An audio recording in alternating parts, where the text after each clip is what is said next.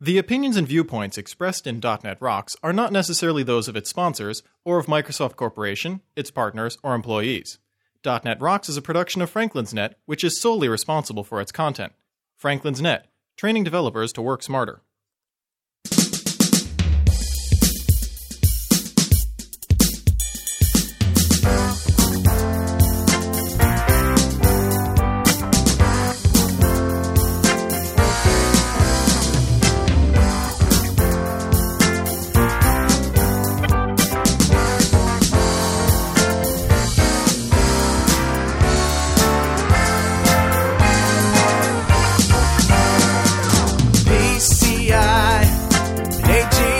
Hey, Rockheads, stop watching those videos on Channel 9 and listen up.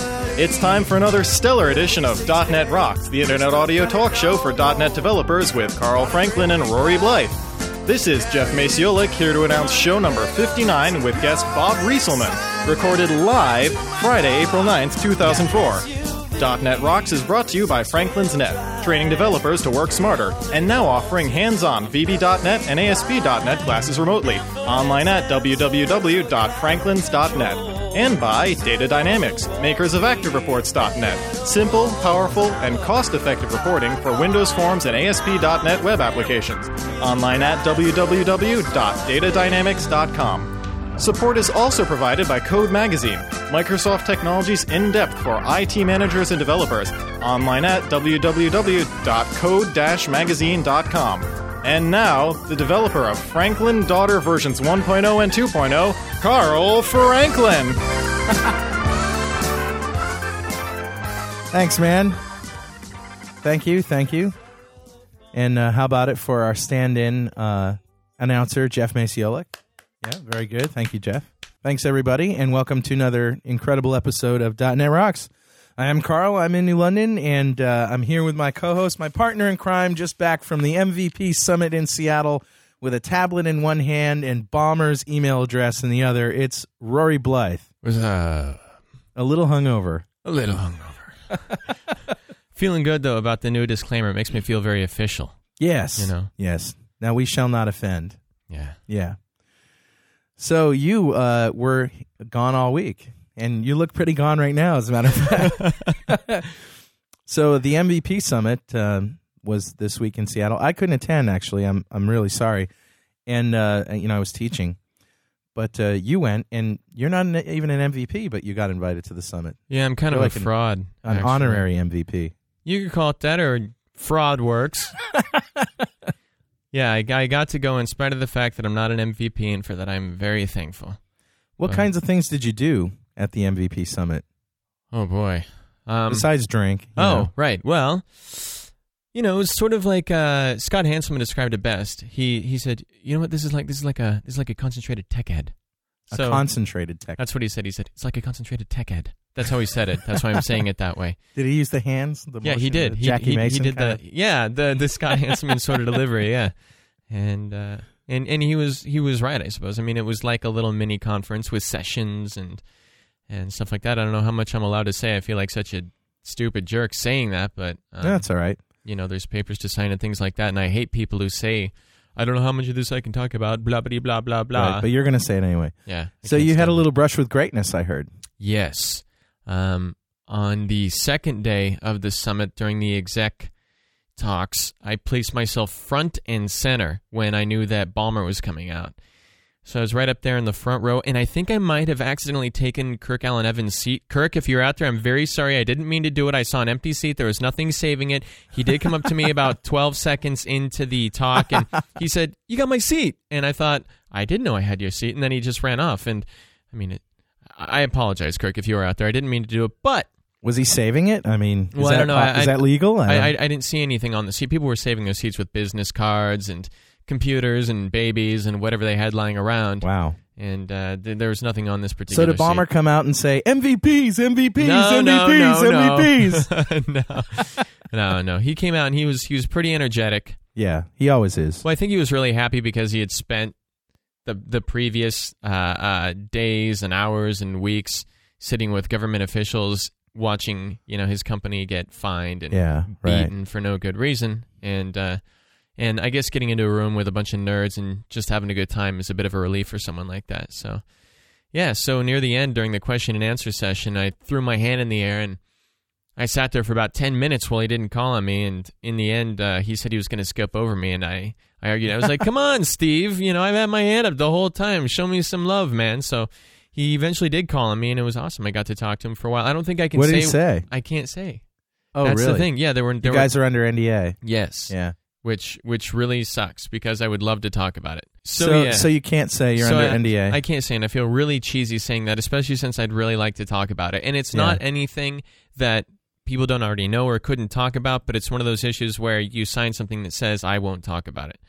Right. I hate that. I hate that so much because I hate the jerks who just say, oh, I'd really like to tell you, but the I'm fact under is you NDA. actually got to speak to him, and you did some kind of flip, kind of coy stuff. And I made some smart-ass remarks. I got to be Rory. Yeah. Yeah. And I had a good time. That's so great. Yeah. And he actually singled you out. He's like, I'm going to talk to you. Just hang on a second, right? Yeah, you did. That's so cool. It was pretty cool. And the rest of the summit, was the usual thing. I got to see my usual buddies, Don XML, and I got to hang out with Sam Gentile, James Avery, and just a whole list of people. Right. Really be too long to mention everybody, but I got to see a lot of friends and have a good time. So, well, speaking of conferences, and particularly Tech Ed, so we had announced on a previous show that we're giving away a ticket, compliments of Microsoft, to Tech Ed, to a lucky listener. And we tried to come up with some clever way that we could give it away. We do want listeners to be online and to be listening to the live show. And we had come up with this elaborate thing, where we would give out clues. A little too complicated. It was really complicated. So we said, F that. We're just gonna give it away the way we give away everything on the show. But here's the deal: we're going to give it away sometime in April to a lucky listener, just like we give away the boxes of Windows Server 2003 and all that stuff. But we're not going to tell you when we're going to give it away, but we're going to give it away sometime between now and the end of April. So you have to be listening live, and there you go.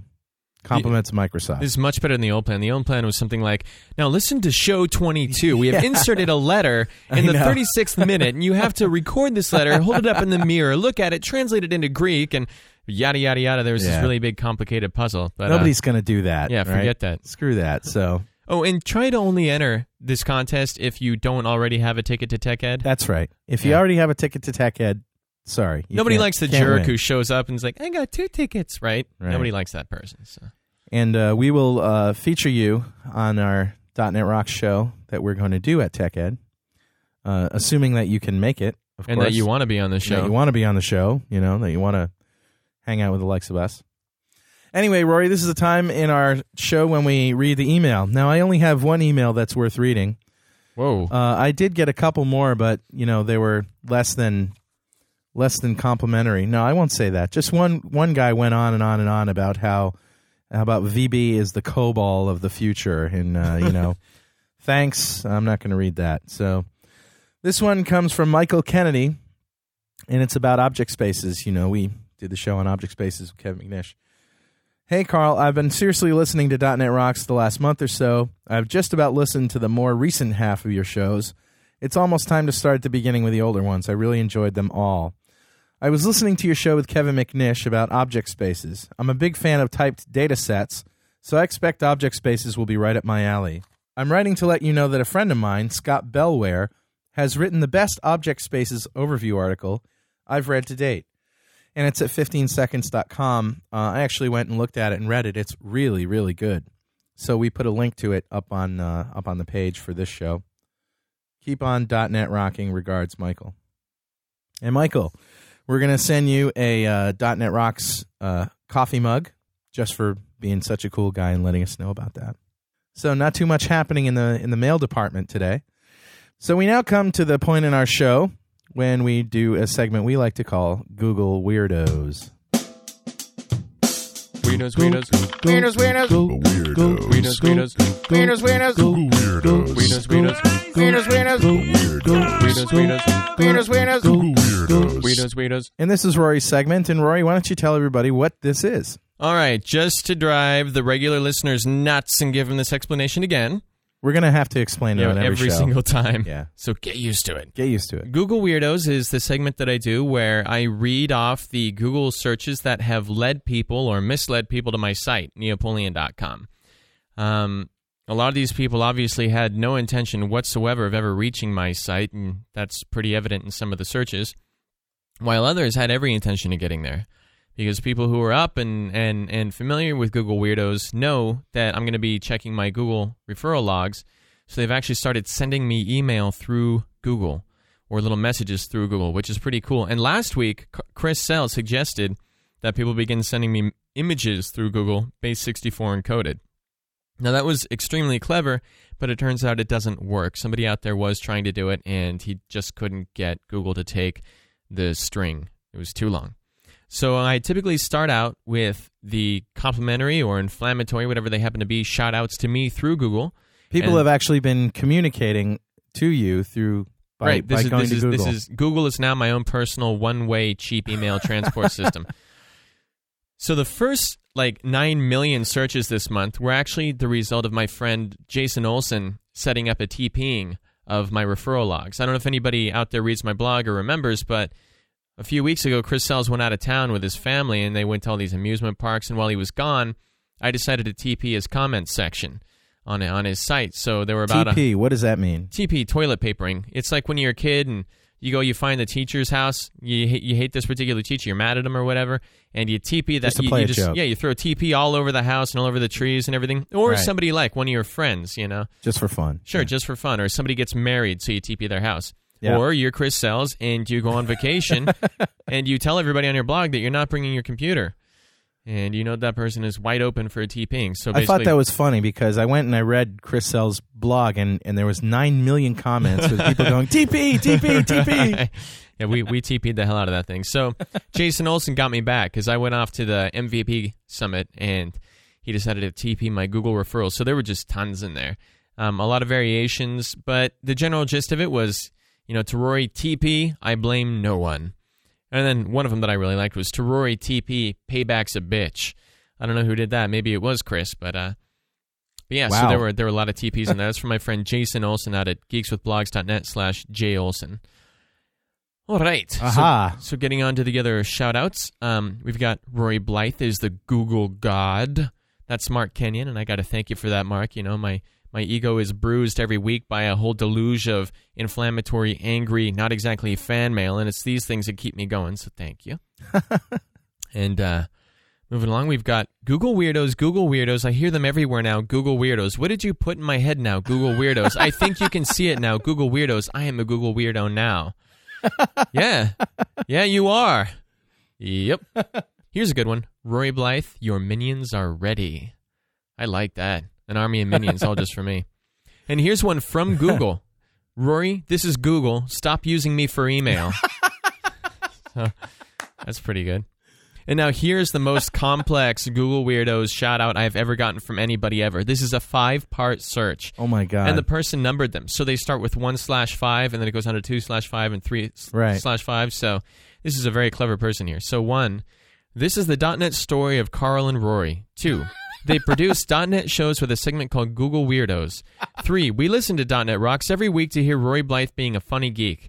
4, I hope you all agree this should belong to Google Weirdos history. 5, P.S. Carl, I, like Rory, am a C# developer and my hair couldn't be any better. Okay. So, got a little message to you out there too. Good. So that's the end of the shout-outs. Now I move on to the true weirdos. True weirdos. These are the people who are not trying to get a hold of me and who wish they never had. And sometimes they're not too weird and I have to embellish or I have to kind of add my own color or I'll create a theme. You'll just you'll but get the the key hang is of it they here. didn't intend to land on your website. Exactly. They did. They were looking for something else and they bumped into you. Yeah.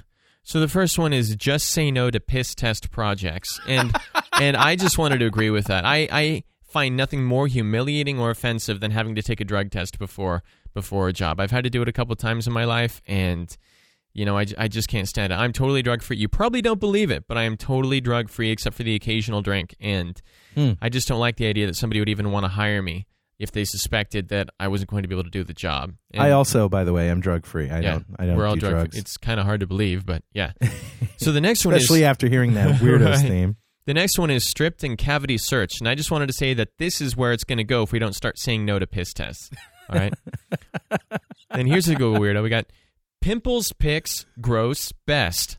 All right, What? So maybe piss testing isn't all that bad, right? So somebody entered in those 4 search terms into Google. Pimples. No, it's one search. Yeah, that's exactly right. This is a phrase, basically. Right. Pimples, pics, gross, best. Yeah. Yeah, I don't know what that means. Moving along. We've got, how do you... I don't even want to imagine what they were looking for. Right. Well, they didn't find it on my site. Apparently. So here's one. How do you remove an older version of Messenger? I tell you what, here's what you do, okay? You paying attention? Here's what you do. Take your computer out back, cover it in gasoline, light it on fire, and bury the ashes, all right? If Messenger still isn't gone, then get in contact with me directly, and I'll get you in touch with a voodoo priest I know. I like this one. You try to close Messenger while Outlook 2003 is open, and Good it luck, says, my friend. "Oh no, you can't do Good that." luck. Yeah. And if you don't install it, it just happily reinstalls itself. Yeah. It's a tough piece of software. Yeah. Voodoo, my friend. That is the only way. Here's another one. Rats, opposable thumbs, human intelligence. Ooh. I mean, this is like a mad scientist in the making. Rats, opposable thumbs, human intelligence. Are the rats with the opposable thumbs and human intelligence ready yet? Yep. Yeah, they're coming. Here's another one. Dentist pain while drilling. Now, that's a nice little change there, isn't it? The dentist gets the pain instead. I like that. Very good. That's a good deal. I think we should definitely endorse that. I don't know how you do that, but maybe reach out and squeeze. Anyway, so how to compile ASP.NET project.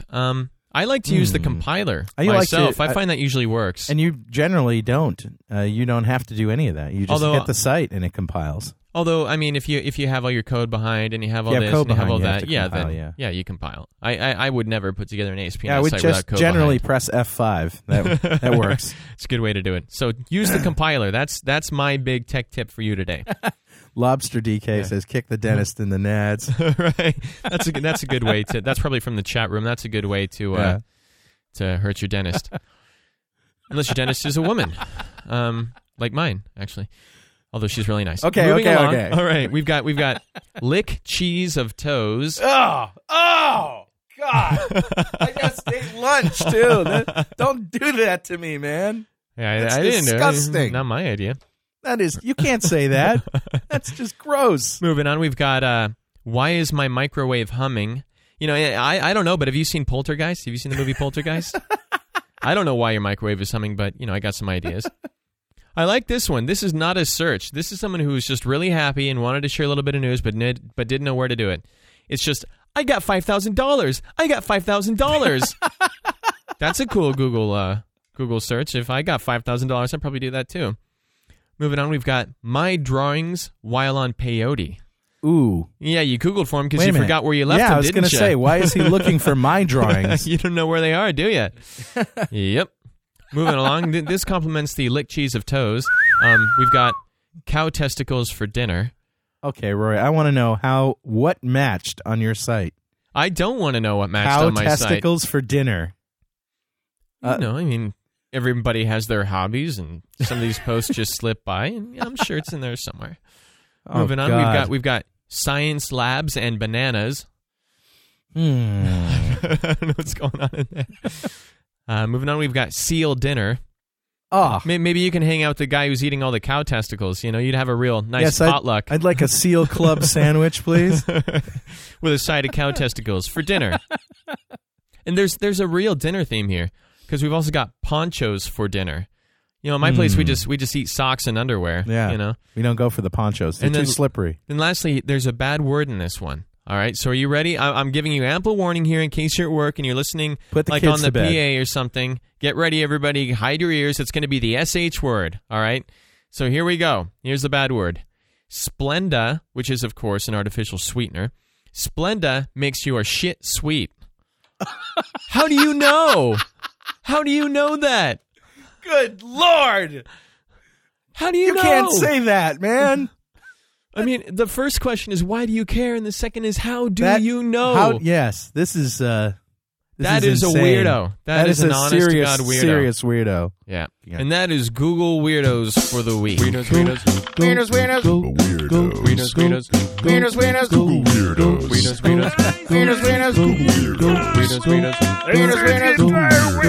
weirdos.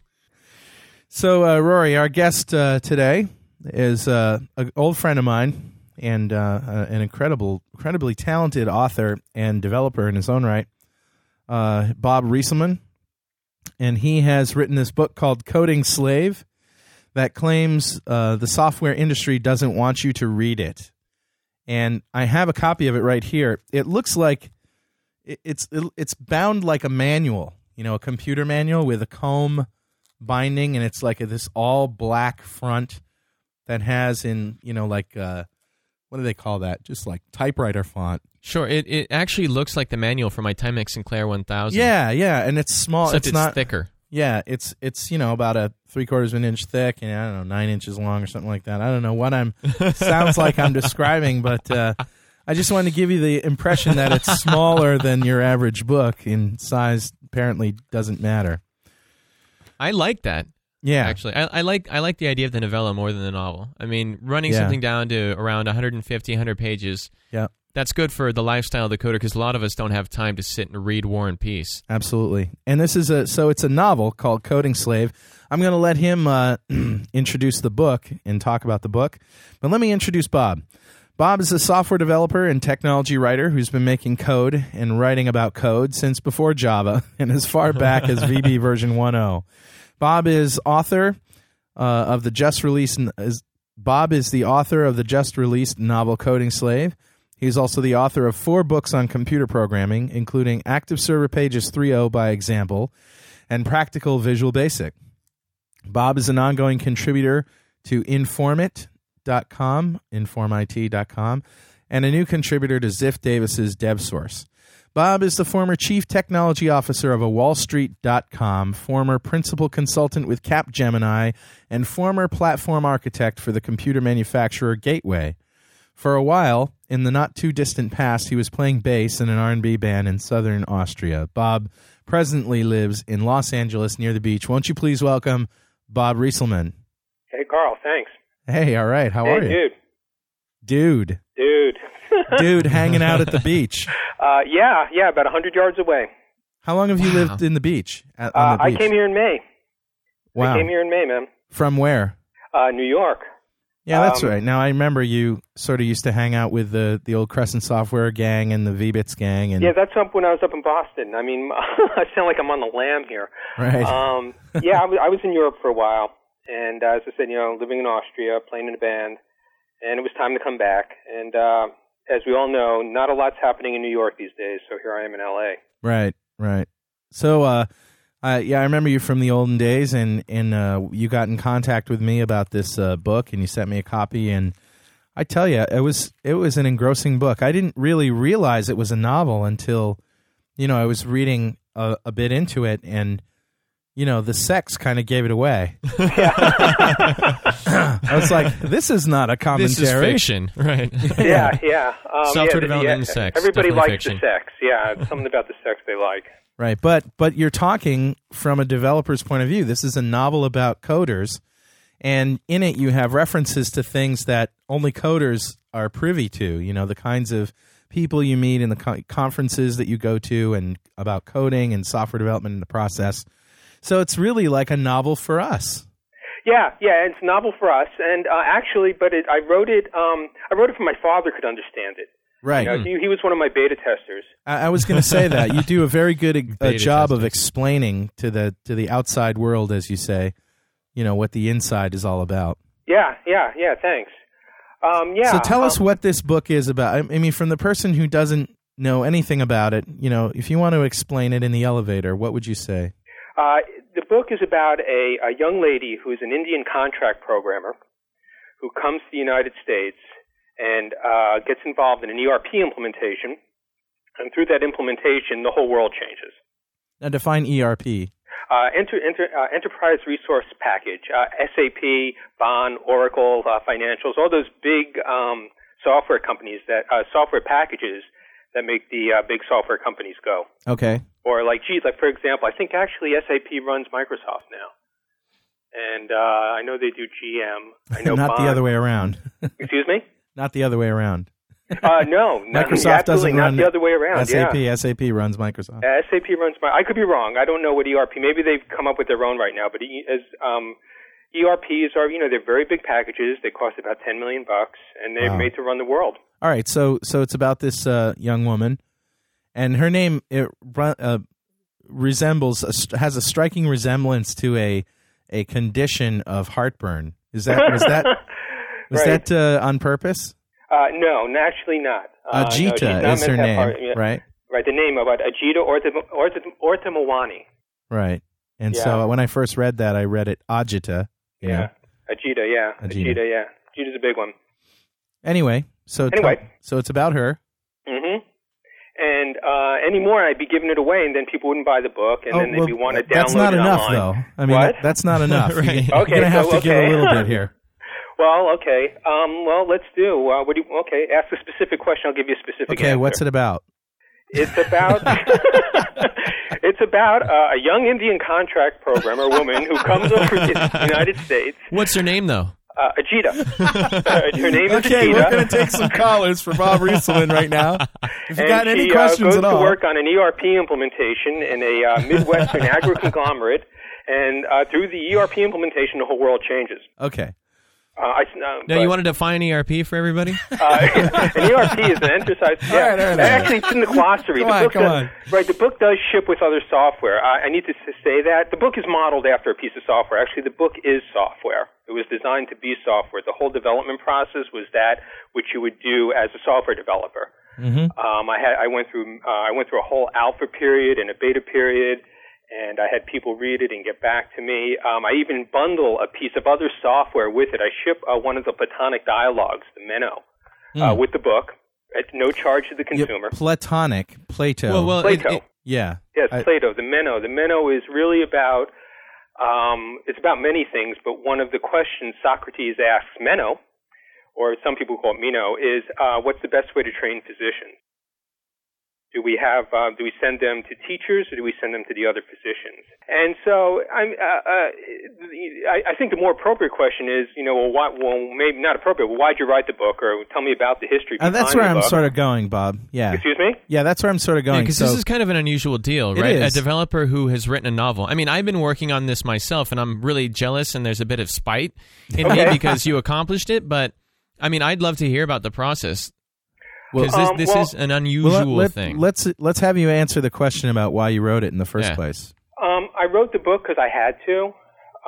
It's like, why do people, go down in a basement for 3 weeks and write this code that maybe 6 people in the universe will use, and then come up afterwards and felt like they've done something? It's because you have to. After a while, as a developer, the people I know who are really truly gifted, and there are many of them, they code because they gotta. Yeah. They don't really have a choice anymore. Yeah. And actually in chapter 25 of the book I talk about that, which is Raphael's Affair, about just coding because you got it. There's this character in the book called Rafael Martinez who's his parents work on the meat line. The conglomerate owns a meatpacking factory. Mm-hmm. And he finally gets a job coding, getting paid to code. Yeah. And it's about his whole transformation of going through the coding process of actually becoming a professional coder. But regardless, he has to code, and there becomes a point in life where things transpire in the book where he no longer needs to make money, and he still finds himself that he's got to code, right? And he still finds himself subjected to the joys and their stresses of having to code.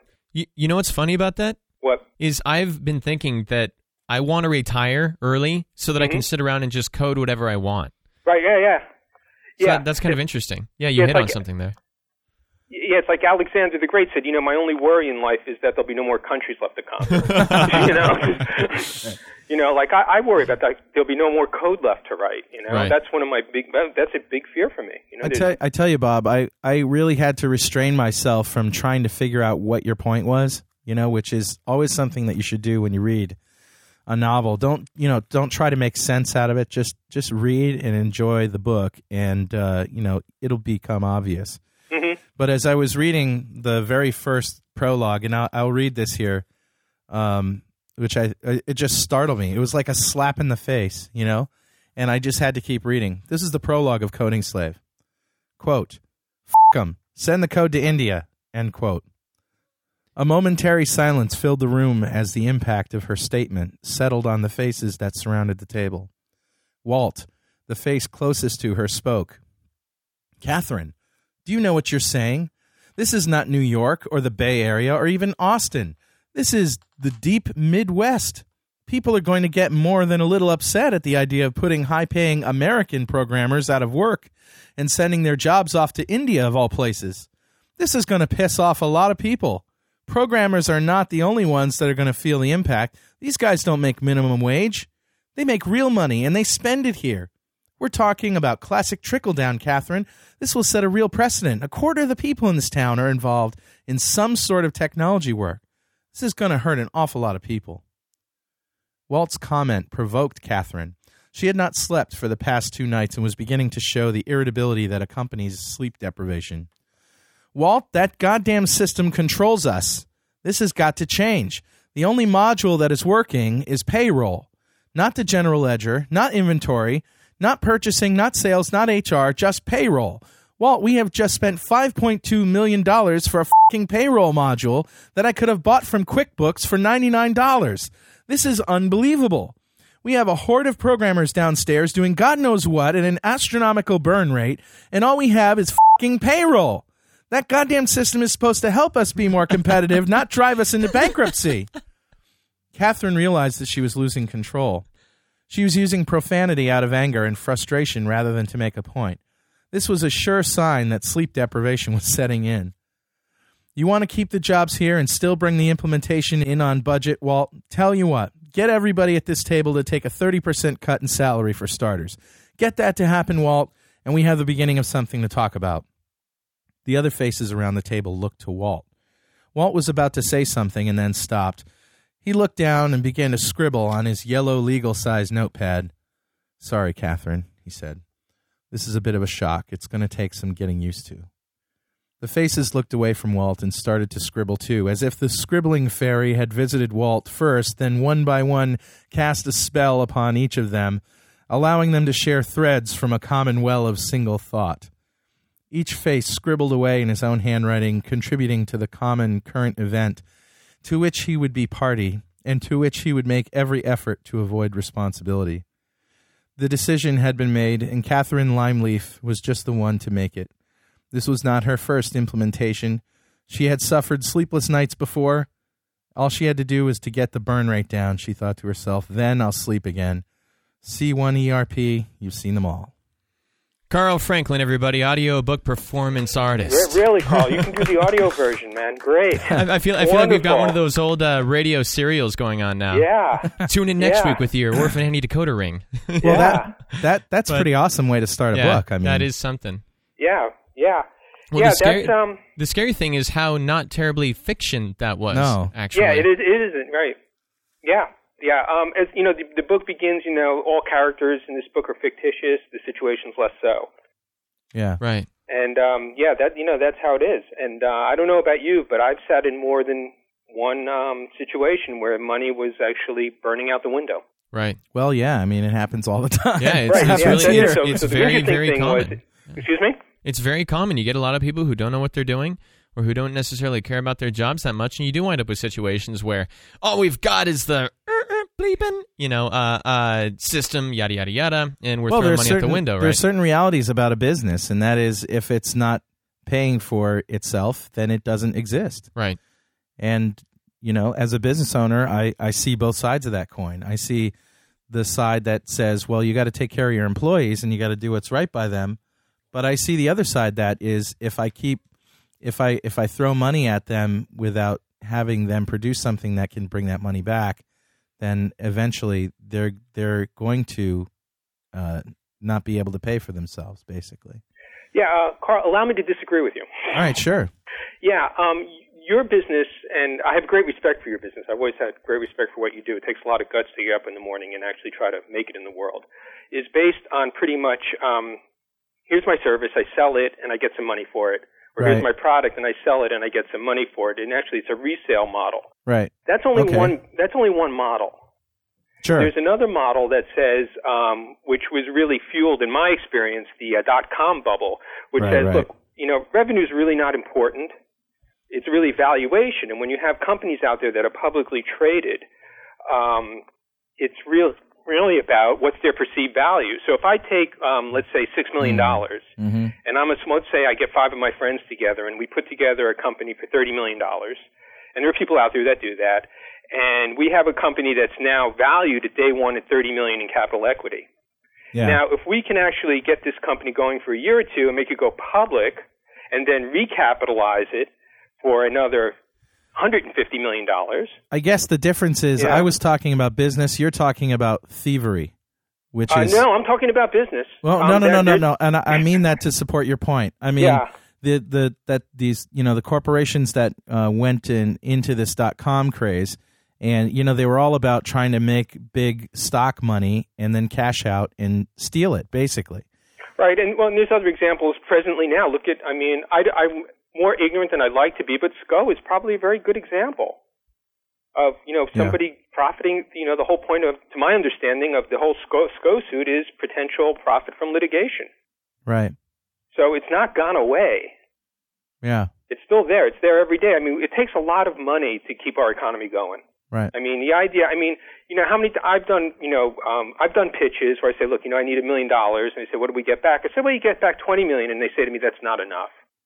It's too small. Yeah. And that's common. People want to know if, the deal is big enough for them. That's insane. Well, it's real. Yeah. Yeah. I guess, in my world, I'm a small business and I have a very direct relationship to the business model. Mm-hmm. And if I don't generate revenue, the people that are working don't get paid. And that's just a very real reality for me. Oh, it is. And and one of the reasons, not the reasons, but one of the things I enjoy about LA and I enjoy about New York is that business model is still viable here. Right. It's no longer really viable in other parts of the country. For example, if you want to open a taco stand in, Great America Mall someplace. Anywhere. Yeah, forget it. Try it. Can't do it. Can't do it. Those days are well over. So really, a lot of those the book doesn't talk directly about that. I'm really concerned more about the plight of programmers and why this insanity is happening.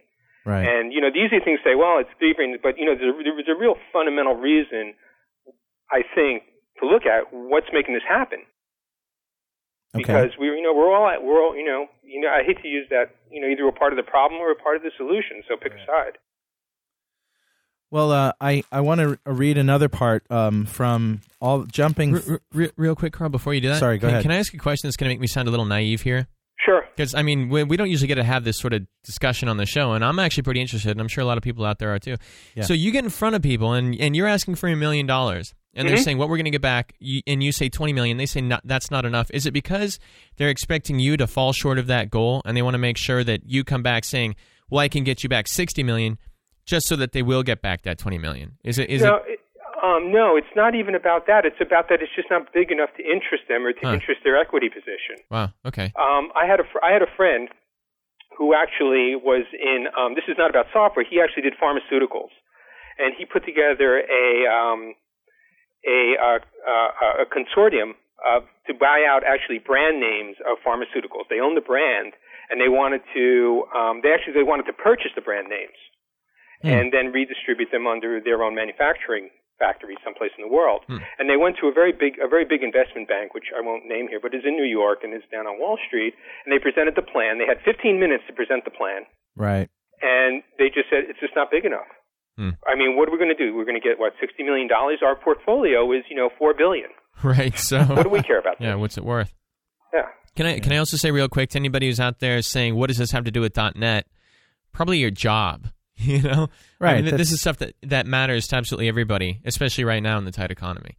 Right. Yeah, I'd like to understand this stuff better myself, which is why I'm glad we're having this discussion. Yeah, I am too. Believe me, I love to code. I can code. I've done it for years, but it was really about a part where you just see this stuff. I've done Big Six Consulting. I worked for Gateway, and we all know their history. Right.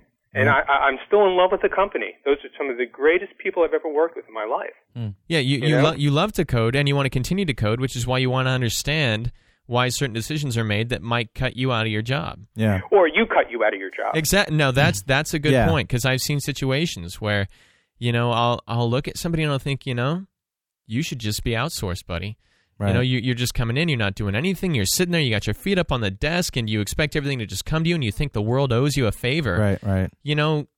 Why should you be getting paid to do this when there is somebody in India who is perfectly willing to do the job and wants to do it and is happy to have it? Yeah. Nobody owes anybody anything on this planet. You have to work to get things, right? Yeah, you have to make yourself valuable. But I think, there's many sides to this issue, and I think one side that you bring up quite profoundly in the book, Bob, is that what are we working for? I mean, who are we working for, and for what purpose? And the whole idea of being a coding slave, that you go to work, you're a slave to your system that you're coding for. You're not coding because you love it. You're coding because here's the spec and here's when it has to be done. And there's no joy in it. And what are you doing? You're building. Well, if there is a spec. Yeah. And you're building an automation system so somebody else with no brain can push a button and make money, right? Yeah. I have two comments. I want to comment on something that Rory said, which is cool, and then I want to actually, I forgot what the second comment is. I'm just so into the conversation, but I can do the first one, and actually the second one. The first comment is really about, I don't have a problem with outsourcing. I mean, I'm not going to bed at night and seeing it as a justly unfair situation. Right. I see it as as an example of the unification of the planet. Okay. And the planet's unifying. It's been doing it since Columbus got in the water, and now we're just seeing it at accelerated rates. My theory is that India is really not the place where it's going to end up. Right, Southeast Asia, right? Yeah, you got it. Actually, I'm looking at China pretty hardcore. I just use India as the general blanket example, even though they're losing a lot of work to outsourcing themselves. So to offshoring. And it's going to happen and happen and happen. I mean, as the economy grows, they're going to demand more money. Just a friend of mine has a theory that actually it's going to head over to China, and they're going to get all the work, and our economy is going to go to crap, and eventually China's going to offshore to us.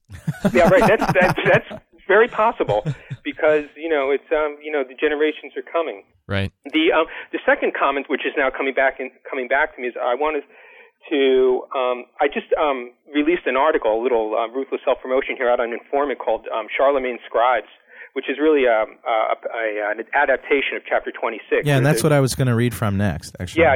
Feel free to do, or you can go ahead and get. But what I wanted to talk about about Charlemagne's time was really about the coders at that time. See, we think we're coders, like we're brand new guys on the planet. Well, we're not. We're the same old ditch diggers and bricklayers and infrastructure builders. The auto mechanics of the 21st That's what century. we are. We're I tend to look at it much differently than that, dramatically differently, Rory. I look at it as we're the people that rule the world. Well, that's cool, too. We just don't know it. We just don't know it, right? Yeah, so in the article I talk about, and actually in the book, there, Charlemagne, people look at Charlemagne. The guy ran Europe. He owned Europe. Pretty much all of Central and Western Europe was under his domain. He was the king of that part of the world. Right. And he was illiterate. He couldn't read or write. So I'm historically ignorant, but did he just control some communications channel, or did he control... Well, that's a good question. What he did is he didn't control the communications channel at all. That was controlled by his scribes and his messengers. And he controlled the scribes and messengers, and the church controlled the scribes and messengers. All right, okay. I told you I was ignorant. Right, but the church had huge, I lose my words here, interest in making sure that Charlemagne was in charge, because they needed to unify the planet. So the scribes were his technology. Exactly. Yeah.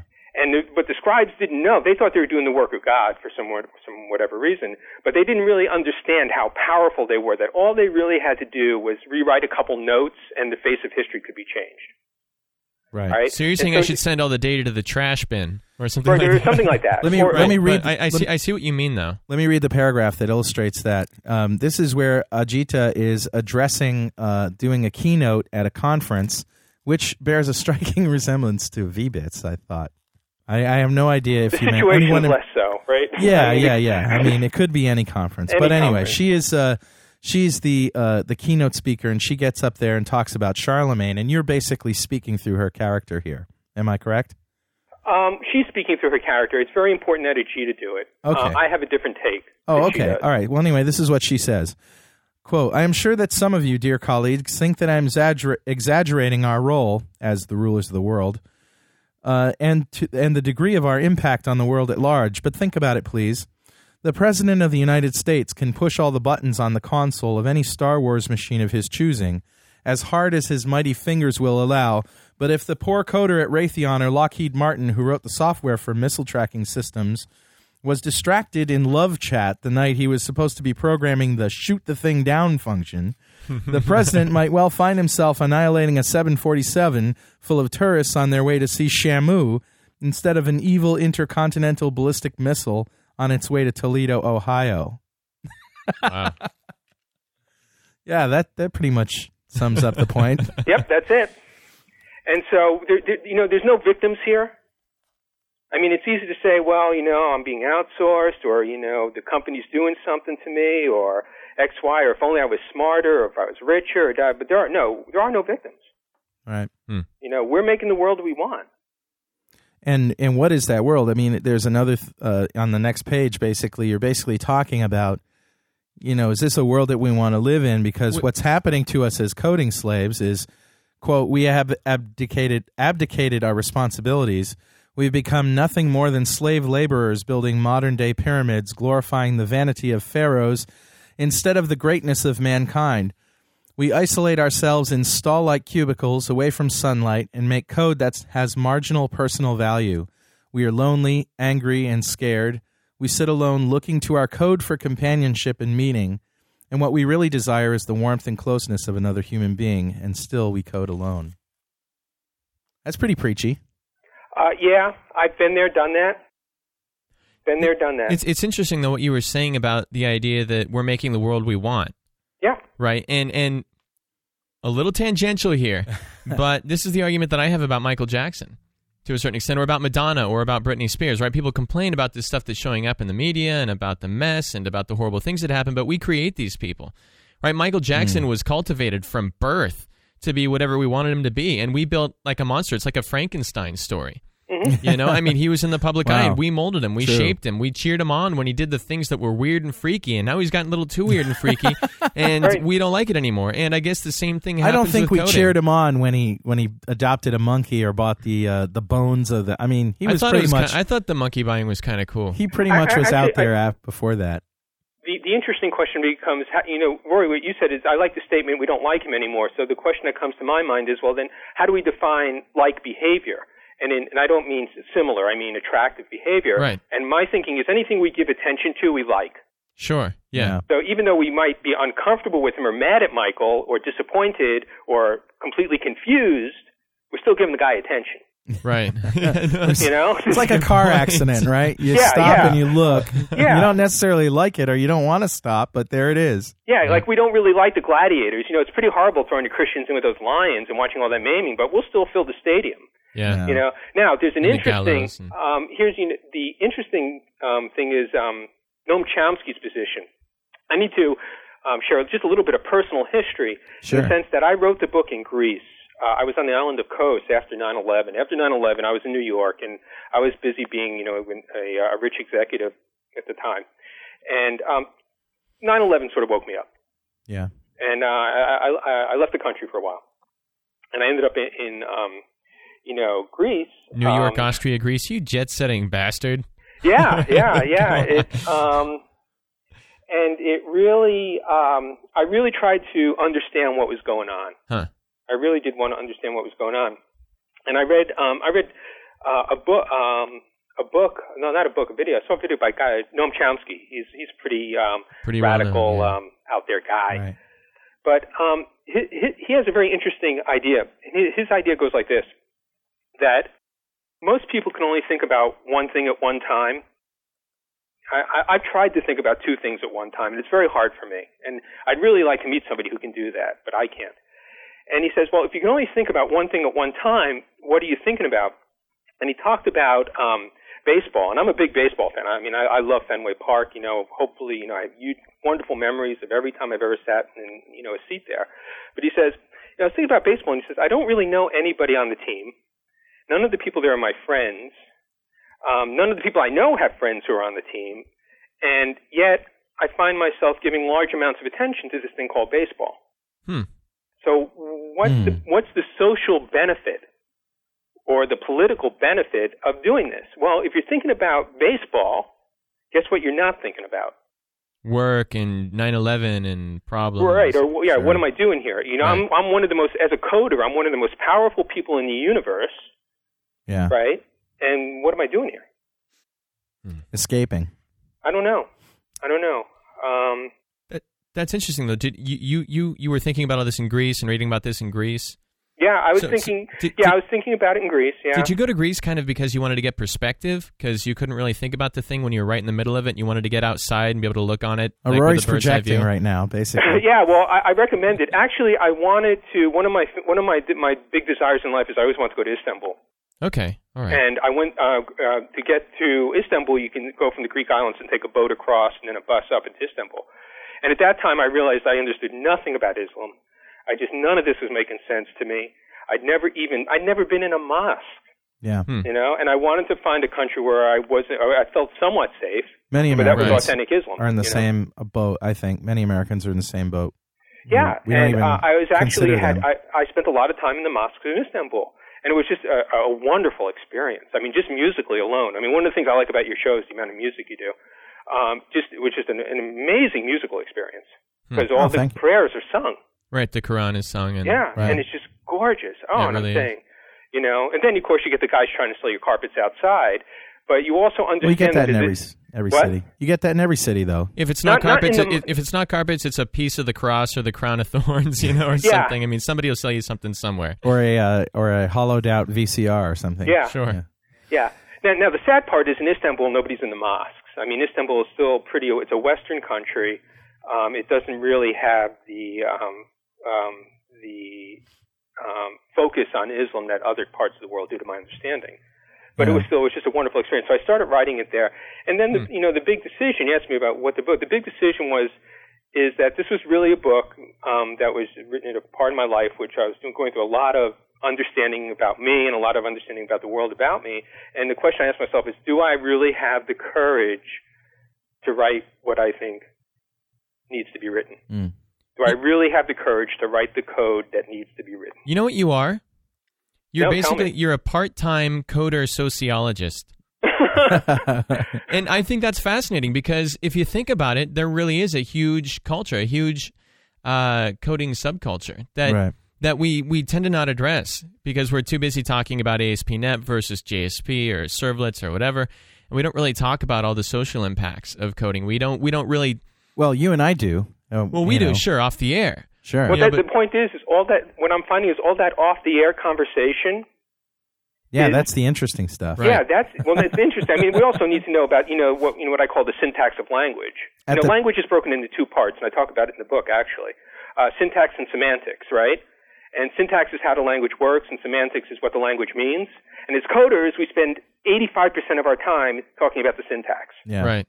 And that's cool because without syntax, you don't have language. At the PDC, Scott Hanselman and I sat down in the bar of the West, and we started talking about mythology and history and Joseph Campbell and Star Wars and all this other stuff, and applying the sort of the mythical motifs or the Jungian archetypes to languages and code and operating systems.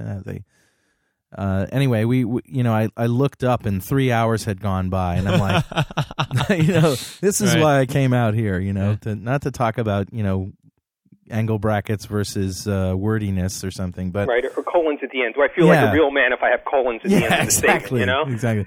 Well, anyway, wait, real quick before we go to the break, I'm sorry, I just wanted to say that this is going to sound like a plug, and it's not. But as soon as the show's over, I'm going to steal Carl's copy of Coding Slave, and I'm heading off to the cafe. Because, I mean, I saw the book, and I'd read it, and I thought, this is interesting. But, actually talking to you is basically selling me on it. So, thank you.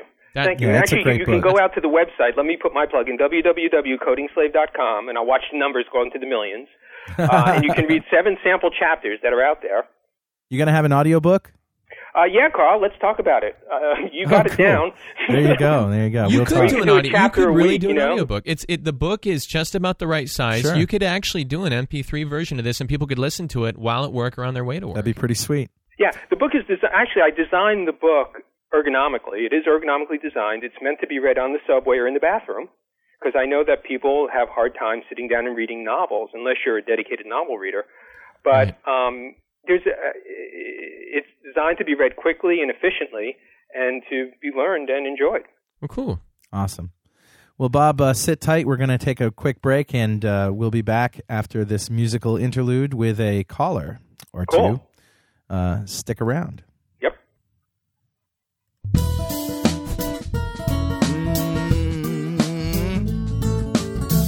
Oh, yes, got them. Well, let it rain, let it pour, let it rain a whole lot more, 'cause I got them deep river blues.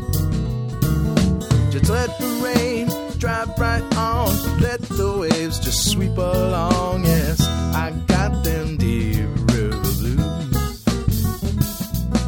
Now my old gal, she's a good old pal. She looks just like a waterfowl when I get them deep river blues.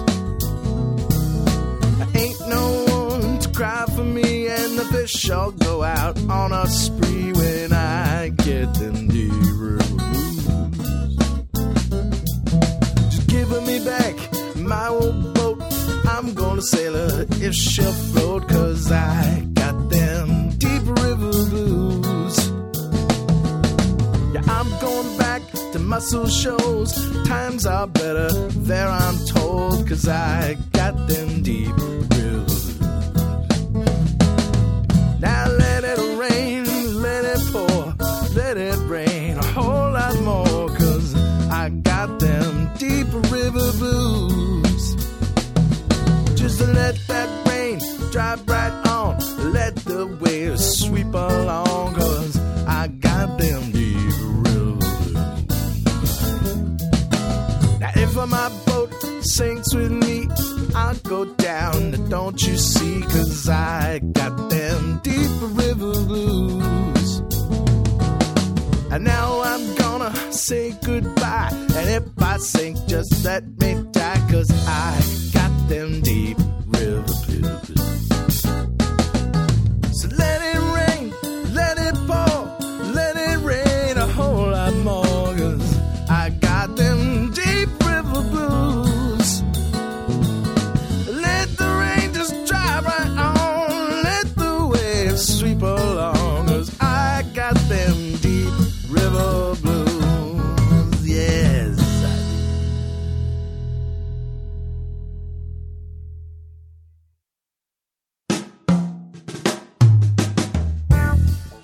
Hey, Carl Franklin here, giving a shout out to my friends at Data Dynamics. We've talked a lot about Active Reports on this show, and this is no exception. So I'm talking about ActiveReports.net. This is a port of their popular Active Reports program. If you're currently thinking of doing reporting in .net for Windows Forms or web applications, check out Active Reports for .net. Many of my friends in the business use and swear by ActiveReports.net. I use it as well. Now, let me just tell you, to say that the reporting is simple does it an injustice, because it makes you think that it can only do simple things. It can do very powerful things, but you don't have to go through hoops just to set up a simple report. When you create a report, the report exists with your application, okay? It doesn't exist on a server somewhere. All right, we're not talking about enterprise reporting. We're talking about, I have some data, I want to print it out, or I want to show it to the user. PDF format is supported, HTML format is supported. All the great features you'd expect from a reporting engine, drop dead simple, and the best part, it's not going to break the bank. They have a great licensing scheme that's easy to deal with. So check it out at www.datadynamics.com. Now let's get back to our show.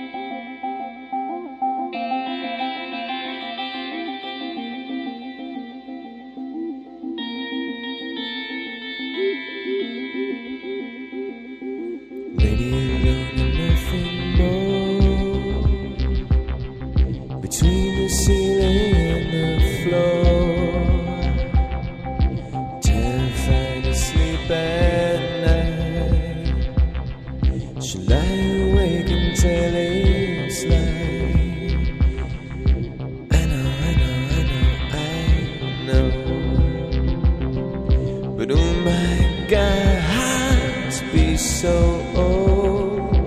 I know.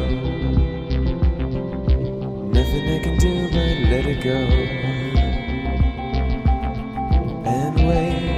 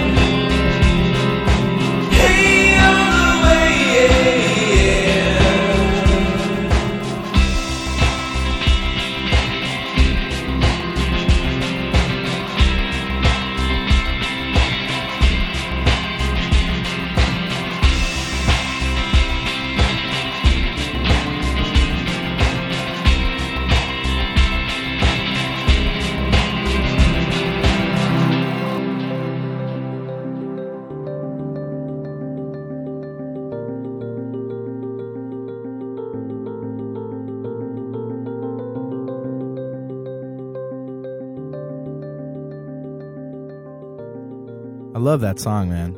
Oh, stop. Yeah, very cool. Very, very cool. Thank you. Good stuff. I wish we'd recorded some of our other stuff before I came out, so we'd have more than 2 of my songs to play. But yeah, that's okay. Good stuff. We'll hear some more, I'm sure. Well, Bob, we have a caller on the line. His name is Michael Dove, calling from the University of Iowa, and he has a question for you. Go ahead. Go ahead, Michael. Yeah, I would just, you were talking, Bob, about outsourcing and then working yourself out of a job. I ended up doing that back in '99 with good old Y2K, and just recently I finally got myself back into a position where I'm earning what I was back then. And it's just, the industry nowadays is so tough. Do you see any of it coming back to us at all? Well, what do you mean by coming back? Well, with all the outsourcing stuff going to India and possibly China, do you see any of it coming back in a circle saying, well, these guys aren't doing so well, let's get back to some of these good American coders? You mean, is it going to ever be like it was? I don't really see it ever being like it was, but is there any hope for improvement? Well, there's always hope. I mean, hope's part of being alive. I guess the question I'm sort of asking, Michael, by the way, are you out there in Iowa City? Yeah. Oh, man, wonderful place on the planet. Wonderful place on the planet. What do you mean about coming back? I mean, will you be able to make the sort of money you were making before? Yeah, are we going to have the increase in the money? Are we going to have the jobs coming back into the U.S.?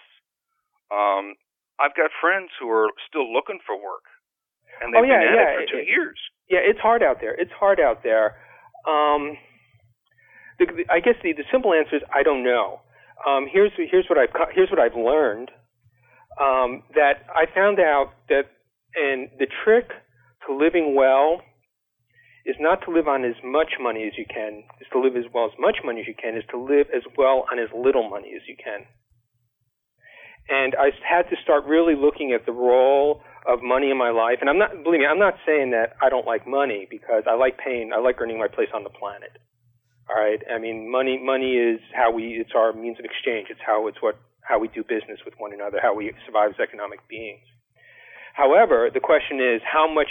It's always interesting to me when people come to me saying, "I want to make a lot of money." I go, "Cool," and then they say, "Well, how much?" And filling in a number is like a second thought. So the question I would ask you, Michael, is when you say come back, I mean, how much money do you want? Well, because of the situation I went into, my wife and I got into some serious debt, and we're still trying to get ourselves out. Mm-hmm. And I'm coming around to your point of view about money, in fact, that it's not the most important thing in the world, but it makes things easier. Oh, it does, yeah. Yeah, you just have to live within your means, and that's something we were not doing for a while. Yeah, right. Absolutely true. Yeah, I recommend a book by a guy named, I hope I pronounce it right, Thorben Belson. It's called The Theory of the Leisure Class. He wrote it in 1899, and he is the guy that came up with the phrase conspicuous consumption. And the LA Times just did an article about him last week. I wish I'd saved it. But this idea of creating societies based on consumption and what the ramifications of that are. Hey, that sounds familiar. Societies based on where have I seen a society based on consumption? Yeah, right. Well, in an industrial society, the role of the citizen is to consume. Right. In an agrarian society, the role of the citizen was to produce. It's really what's the role of citizenship. Now, the interesting thing the question I'm still struggling with is in the information society where we really don't produce hard goods anymore. We're producing ideas. We're in the idea business.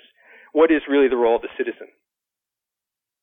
I don't have an answer. That's a good question. I don't have an answer yet. I just kind of locked up. The first thing I was thinking about was like Friendster and Orchid, and I thought, well, there's a place I suppose where people are coming back and consuming ideas in exchange for looking at ads, but it doesn't really. It's not going to drive anything. It's not going to. Talking about ideas, universe. Bob, I've had this experience many times. Maybe you guys have too, where I get an idea. Maybe it's for a product. Maybe it's for a piece of software. Maybe it's for the application of some existing technology. Or maybe it has nothing to do with technology at all. Maybe it's just an idea about, a TV show or something I'd like to see. And I say, yeah, that'd be cool. That'd definitely be great. And I just, I'm doing this other thing now. I can't do that. And then a month later, 2 months later, there it is. And I say to myself, if I had followed through, if I had the investment, or if I had if I cared enough to do it, right? Yeah. And if I had taken the risk, I would have been Netscape or Yahoo or whatever it was, because I had the idea about the same time. So if you want a lot of reward, then you have to definitely stick your neck out. Well, that's true. Yeah. You absolutely have to take a risk in order. But that's if you want to make the kind of money that we're talking about then the question becomes here. Right. Is how much becomes enough money? And that's exactly what your point is here. Yeah. Try to live as frugally as possible and still have a good life. And don't define good life by the number on your paycheck. Right. So, and the other interesting thing that you just brought up, Carl, that I want to comment on is actually the role of consumption and scarcity, which Microsoft sort of destroyed that idea pretty completely. And it'll take me about a minute to explain the idea, and I hope you can bear with me. In an industrial society, consumption materials are finite. So, for example, let's take our friend oil, right? There's only so much oil on the planet. Right. So when you get the first oil is the cheap oil, okay? And then as you got to start drilling deeper, the price goes up, or the price goes up. It just costs more to get the product. Well, that's hard goods in industry. Information works completely differently. And sure. Again, our friends at Microsoft have taught us that. The most expensive copy of VB.net was copy number 1. That cost like $1 quadrillion. Right. Right? Copy number 2 cost $0.10. Yeah.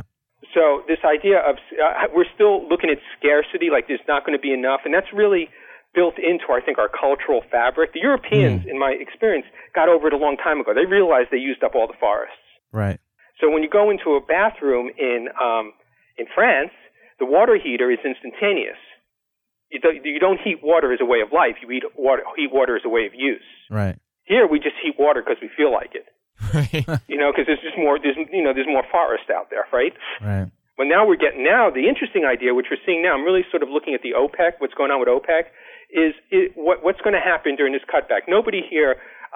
We were talking the other night, Carl. You guys probably don't remember 72 and 73. No, I do. I do actually. Cool. Yeah. I was born in '67, the year Sgt. Pepper's came out. Yeah, I remember owning a car during those years. And I love to bring that up to my friends who are 50 and older. They say, cool. Just to make them feel old, Yeah. I was born. There you go. So going back, I think Mike is bringing up an interesting thing, this anxiety of what's to become of us. I share it. I do. I'm not going to lie. What happens when there's nobody left to pay us? What do we do? Well, the other thing that I wanted to add is that it isn't just us. We aren't the only ones who are worrying about it, right? I mean, there's also accountants and insurance salespeople and radiologists and architects and other people who are wondering the exact same thing that Mike's wondering. So it's not like coders have been singled out. No. Right. The ticket agent at Northwest was very upset. I remember going to get on a ticket before they put in the automatic boarding pass dispenser, right? And she was really freaked out. She said, "I'm not going to have a job," And I said, "Well, maybe you'll do something better." And that thought never occurred to her. Yeah, I looked at those machines. I thought the same thing. I thought, man, this is convenient, and somebody somewhere is probably out of a job for it. Now, Rory, we were talking the other day about you have a more, I guess you would call a positive outlook on the future in terms of the economy. And it's just that our role that is changing, and we just have been changing so fast that we haven't learned to adapt to it. And there are always going to be jobs. The question is, what is the job going to be? The job used to be, building forms with buttons on them so that our bosses could push them and make money. And now those jobs are, kind of boring to the programmers that are here, and a lot of them have been shipped away.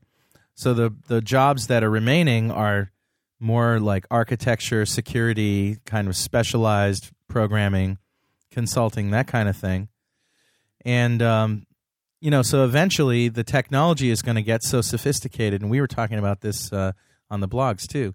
Eventually the technology is going to get so sophisticated so that the guy who pushes the buttons, the Charlemagne, right, as Bob mentions, he doesn't have to have his scribes. He's got a machine that he can just push the button or tell it what he wants, and it just goes and does it.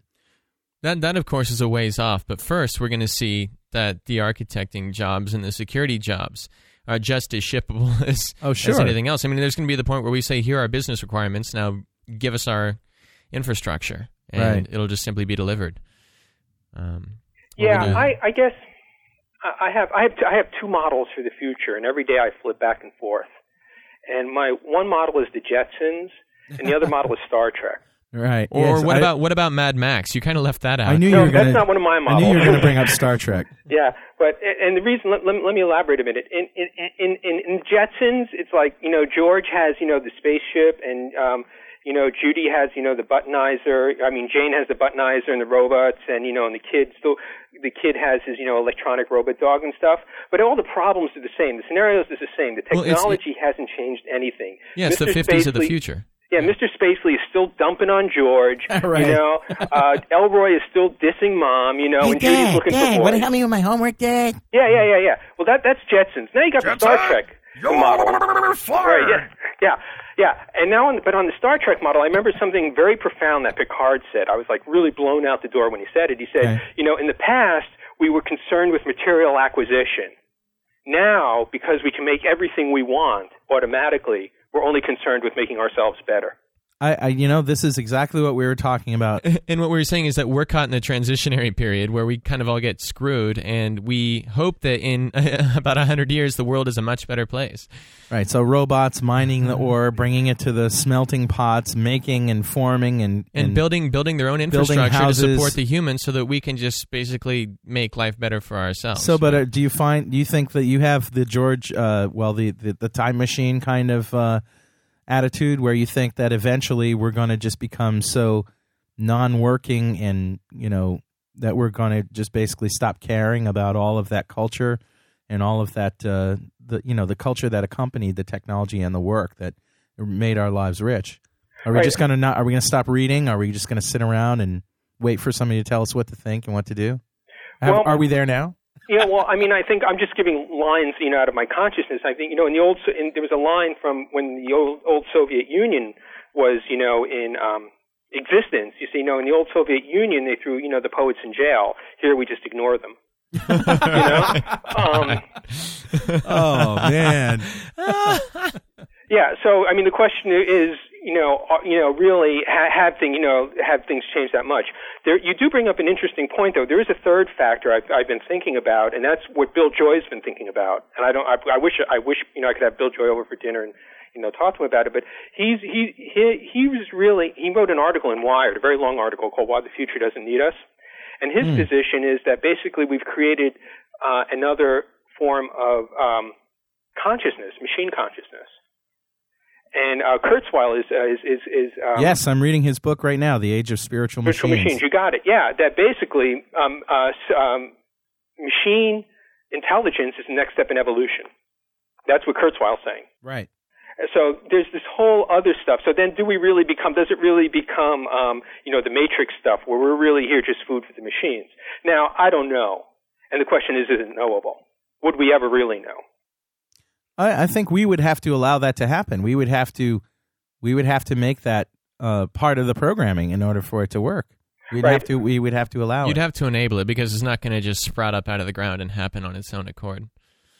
Right, or we could take Douglas Adams' position too. It's been that way all along. We're really the guys that make the water warm for the dolphins.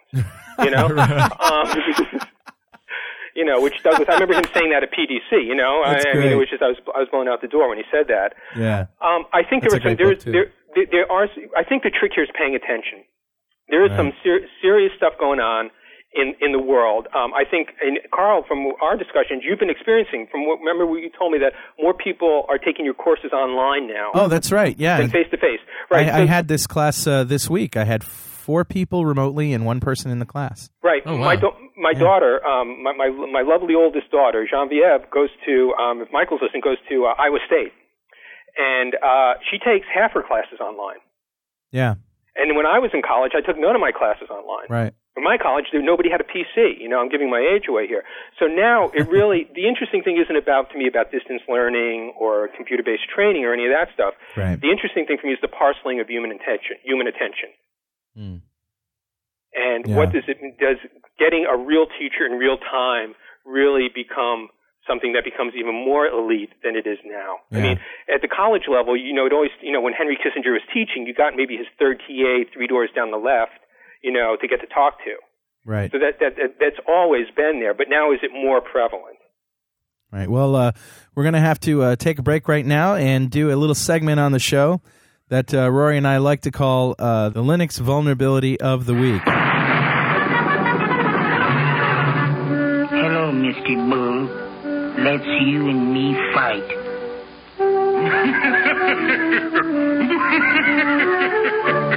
And just to introduce the segment, this is something that we like to do, not to pick on Linux, but just to give Linux vulnerabilities equal time, because there are those zealots out there that argue that Windows crashes and Linux does not. And if you don't believe me, just listen to last week's show, the week before that, rather, the show with Marcus Egger. And so to refute that claim, we like to read a vulnerability that is posted about Linux or some Linux product every week. And this one comes from linuxsecurity.com advisories. In Gen 2 Linux Security Advisory, Severity High, title, New Automake Symbolic Link Vulnerability, dated April 8th, 2004. The synopsis, Automake may be vulnerable to a symbolic link attack, which may allow an attacker to modify data or elevate their privileges. Some background information. Automake is a tool for automatically generating makefile.in files, which is often used in conjunction with AutoConf and other GNU or GNU auto tools to ease portability among applications. It also provides a standardized and light way of writing complex makefiles through the use of many built-in macros. Automake may be vulnerable to a symbolic link attack, which may allow an attacker to modify data or escalate their privileges. This is due to the insecure way Automake creates directories during compilation. An attacker may be able to create symbolic links in the place of files, and those are sort of like shortcuts, except they work. You know what I'm saying. Yeah. Contained in the affected directories, which may potentially lead to elevated privileges due to modification of the data. An attacker may be able to use this vulnerability to modify data in an unauthorized fashion or elevate their privileges. There is no workaround known for it. The resolution is to upgrade to version 1.8 or 3, 1.8.3 or later, and that, my friends, is the Linux Vulnerability of the Week. Mr. Bull. Let's you and me fight.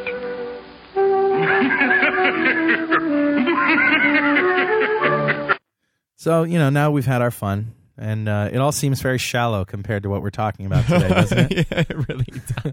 I mean, that was the point initially, is to make it sound shallow, but it really sounds extra shallow today. Oh, I don't think so. I think, no, not at all. I mean, wow, coding is like wonderful stuff. I mean, getting in there, and even doing, the curly bracket, no semicolon argument, that's fun stuff. Yeah, sure. It's all fun. When you're in the zone, you're in the zone, you Right. know? Well, it's like bar talk for coders.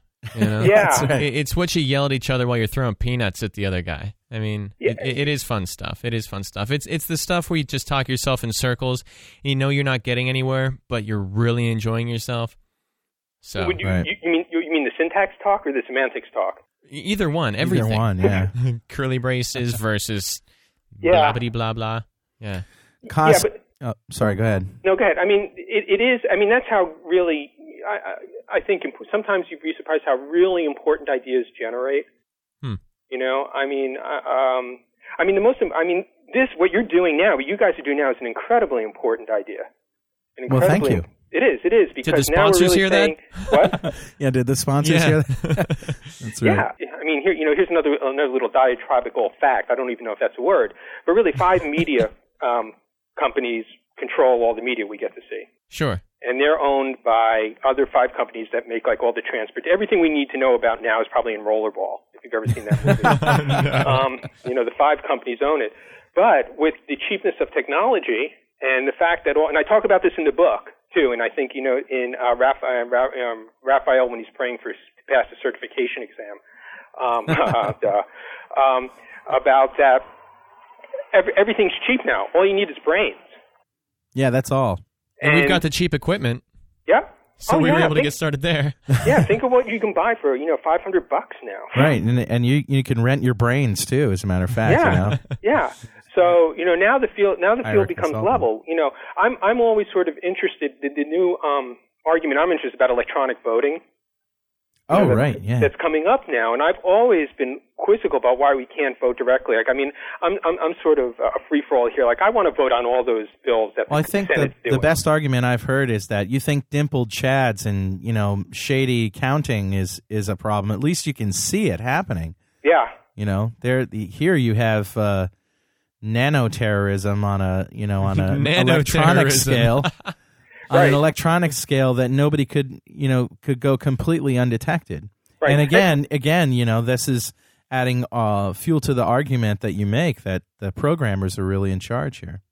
Right. Or to use Joy's thing, it's really some other machine now is controlling our electoral process. Right. Everybody.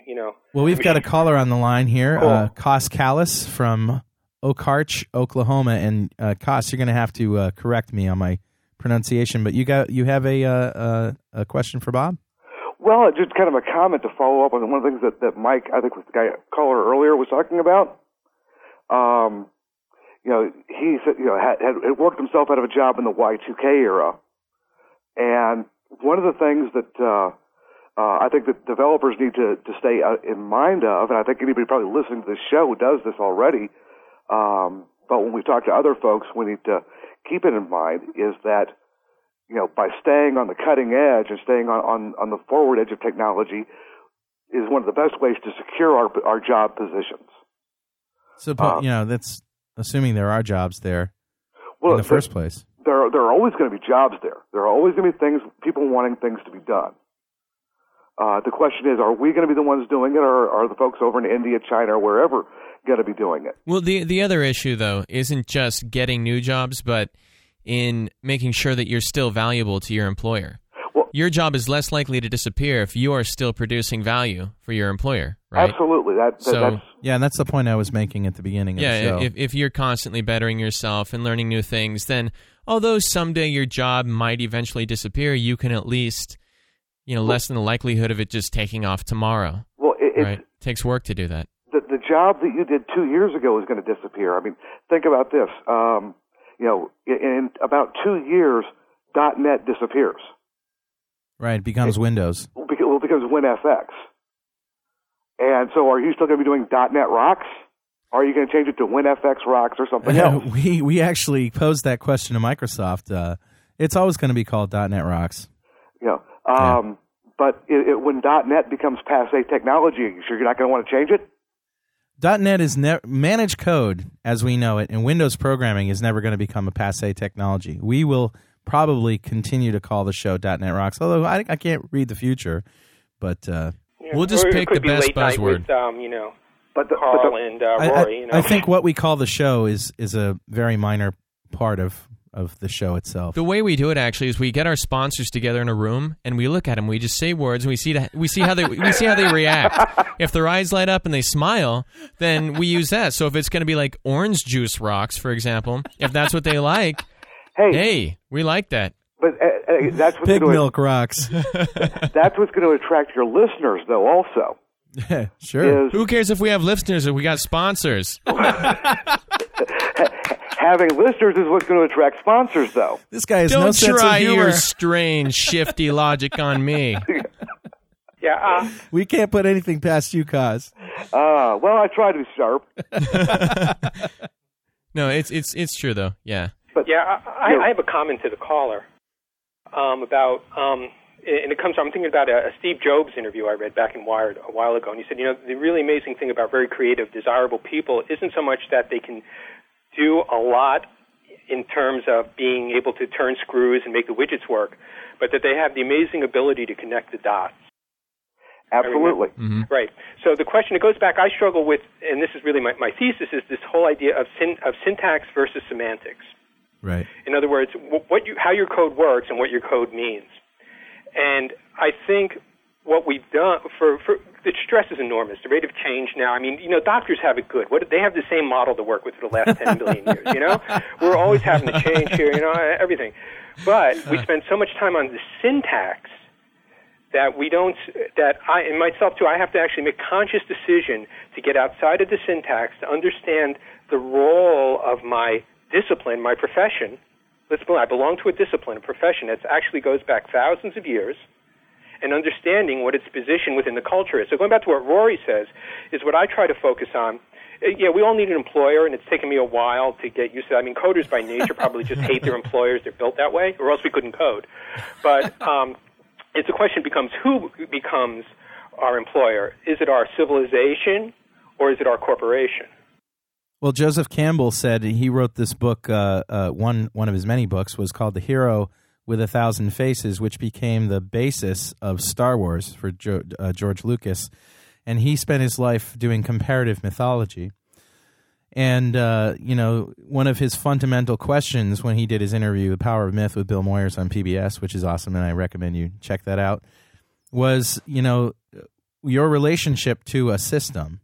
And he has had many opportunities in his life to submit to a system. And this is sort of what, the Star Wars thing is all about, is the Empire is the system. And when Vader takes his mask off at the end of Return of the Jedi, he's not even a human being anymore. He's just this crumpled, rumpled, old, shriveled up, man who has no autonomy left and who has no soul. But Campbell said that he has had many opportunities to go, write this book or teach this thing or, become president of this company or that company, and he would not submit. And he feels that that's the role of the hero, or one of the many roles of the hero, is to not submit, to be a maverick, to do your own thing and to live by your own calling. It's something that's very near and dear to my heart. Obviously, we've done with the show and my company and Franklin's Net, we've sort of separated ourselves from, the sort of mainstream consulting and training and all this kind of stuff. And I can pretty much do my own thing. And, that didn't happen by accident. There was a deliberate choice for me to do that. The trick is to get somebody to help you feed your family for doing your thing. Well, that's it, is to follow your bliss and do the thing that you love and do something that you can afford to do. Right. You live in Oklahoma, right? Right. Western, eastern Oklahoma? Pretty much dead center. Dead center. Yeah, here's whenever people talk to me about feeding their family, which believe me, I've had a family and I struggle every day feeding, my family still. But I think about, here you go, you get these people in, like New York, right? Farmers in New York, and they get in this this wagon, and they go out they don't even know where they're going. They don't even know where they're going, and they go out and they hit this thing called the Midwestern winter. Now, I don't know Oklahoma that well at all, but I do know the northern Midwest. And if you want to meet your maker, live through a winter there. Absolutely. And so when I think about feeding my family, that those words reverberate. Think of what that guy had to do to feed his family. Right. And to survive on day to day. So here we are. Our biggest problem is, really, what supermarket are we going to today? And will if worse comes to worse, will our line of credit be able to make it through the swipe? Right. Yeah, Larry Miller, the comedian, says, my parents said, back in my day, we had to work for everything. We had to grow the food. We had to pump the water. And he says, if I go to the bank and the grocery store in the same day, I need a nap. Right. He says, wait a minute. Yep. He says, this is the only country in the world where we can get on the phone and pick up the phone and say, I'm hungry. And they say, we'll be right over. Yeah. And that's not good enough. If it's not here in 30 minutes, I'm not paying. Right. That's not good enough. Yeah. And even people now, I'm still, think about when we remember BASIC? Sure. Yeah, sure. Remember, having... Right, those go-to statements, right? Right. And we made wonderful code under that. Sure. We made code. We made it work. Yeah, we made it work. So, again, the syntax is cool. It's always nice to learn another language and another methodology and another framework. Because it's great when we have one less line of code we have to write. But it's not the big picture, Yeah, that's what he's saying. Yeah. Or it is the big picture, too. It becomes interesting. The syntax isn't the big picture. Right, that's what I'm saying. Yeah. Yeah, but... I think, in the book, I do talk, this is about coding slim code. I do offer a solution. I've thought through the problem, and I've really thought about, and there's a reason why the Menno ships with it, and it really is about how do we train physicians. Right. And in the dialogue, they say, do we send them to the teachers, or do we send them to the physicians? And what we've done, as a profession is we've sort of let other people take care of it for us. And basically they've been, other people, you know who those guys are, and they're, yes, and they've done it, I guess, well to this point, but most code doesn't ship. Most code doesn't ship, guys. Right. So I guess they've done a great job. Because we certainly haven't. So in the book we talk about it, and the first thing is taking responsibility for our profession. And it's our profession. I like this the segment in the book, and I'll just read this quick, where it's in that same chapter, 26, where Ajita is doing the keynote thing, and she uses the question. What is it called? The green button and the red button, the auto voter. Oh, the votometer. Votometer. That's the votometer. Yeah. She's basically got this room full of people, and she's doing the keynote, and everybody has a red button and a green button, and she says, first. I want, before I start, I'm going to ask you some questions, and after I ask you a question, please answer it using the votometer. She says, and she asks these series of questions. And Bob, are these real numbers? Yes, actually, well, they could be. You can go out to the Coding Slave site and take that quiz. Okay. It is on the site. But they are real numbers. You got these from? No, I made them up. Oh, okay. But I made them up. All right, nobody will let me at 11,000 people. Maybe after this, I'll get to do it. We'll get to take the votometer. We'll cut that out, right? No. Yeah, and we'll just go through the country giving the quiz, and we'll sell it as market research material. Right. And, there you go. I hope everybody's listening. But these questions reverberate. For anybody who's reading it, you can obviously see what you're getting at here. And her question number one is, do you labor in an environment where the primary source of light is fluorescent? Yes, 10,185. No, 98. Are you overweight due to lack of exercise and movement? Yes, 9,942. No, 910. I could definitely fall into that category. And I'd probably crush somebody, too, if I fell. But does your behind hurt from sitting in a chair all day? Yes, about 9,000. No, 894. Do you talk to yourself and others with whom you work as resources? Do you talk about yourself and the others with whom you work as resources? I love that one. Ooh. I love that one. And people, here's a big hint. If you want your managers and your bosses and their bosses to think of you as something that can be easily shipped abroad, then by all means, don't refer to each other as people, but call each other resources. Because that makes you a piece of paper that can be put in an envelope and mailed to another country. So All scary. right. So and scary. also used up. We use Right. up resources. Exactly. Let me just read. I won't read the answers, but some of these questions are great. Are you forced to create a lame system about which you haven't any input on requirements or design that will be associated with you forever? Have you forced to sign the code in the comments? Yeah. Have you avoided speaking to a client or end user in the last 5 years? Do you find yourself writing code that has been written 1,000 times before just to provide a trace amount of intellectual stimulation? Do you wear jeans to work on Friday only? Number 9, do you have frequent fantasies about intimate human contact, physical and otherwise, within your work environment, yet in reality have very little or none at all? Number 10, do you work in a cube that others have made for you? I love that. The others, like the cube fairies. I do love that, though. Number that 11, others have made for you. are you afraid of or resentful about your supervisor? Do you spend more time writing code you hate than with your loved ones? Ooh, what a great question. Yeah, that's something. Do you find yourself thinking that you'll get it right on the next version? Do you find yourself fearing a new technology because you don't have the time or desire to learn it? Do you have more than $1,000 in credit card debt? Are you dissatisfied with your sex life? Okay, well, these are getting a little personal. Do you find yourself fearing that if you go into a meeting and say what's really on your mind, you'll get into trouble? Are you afraid of losing your possessions? Have you ever had to change plans in order to work overtime? Do you find Dilbert funny, but know in your heart that it's really much, much worse? Oh, no. Those are great questions.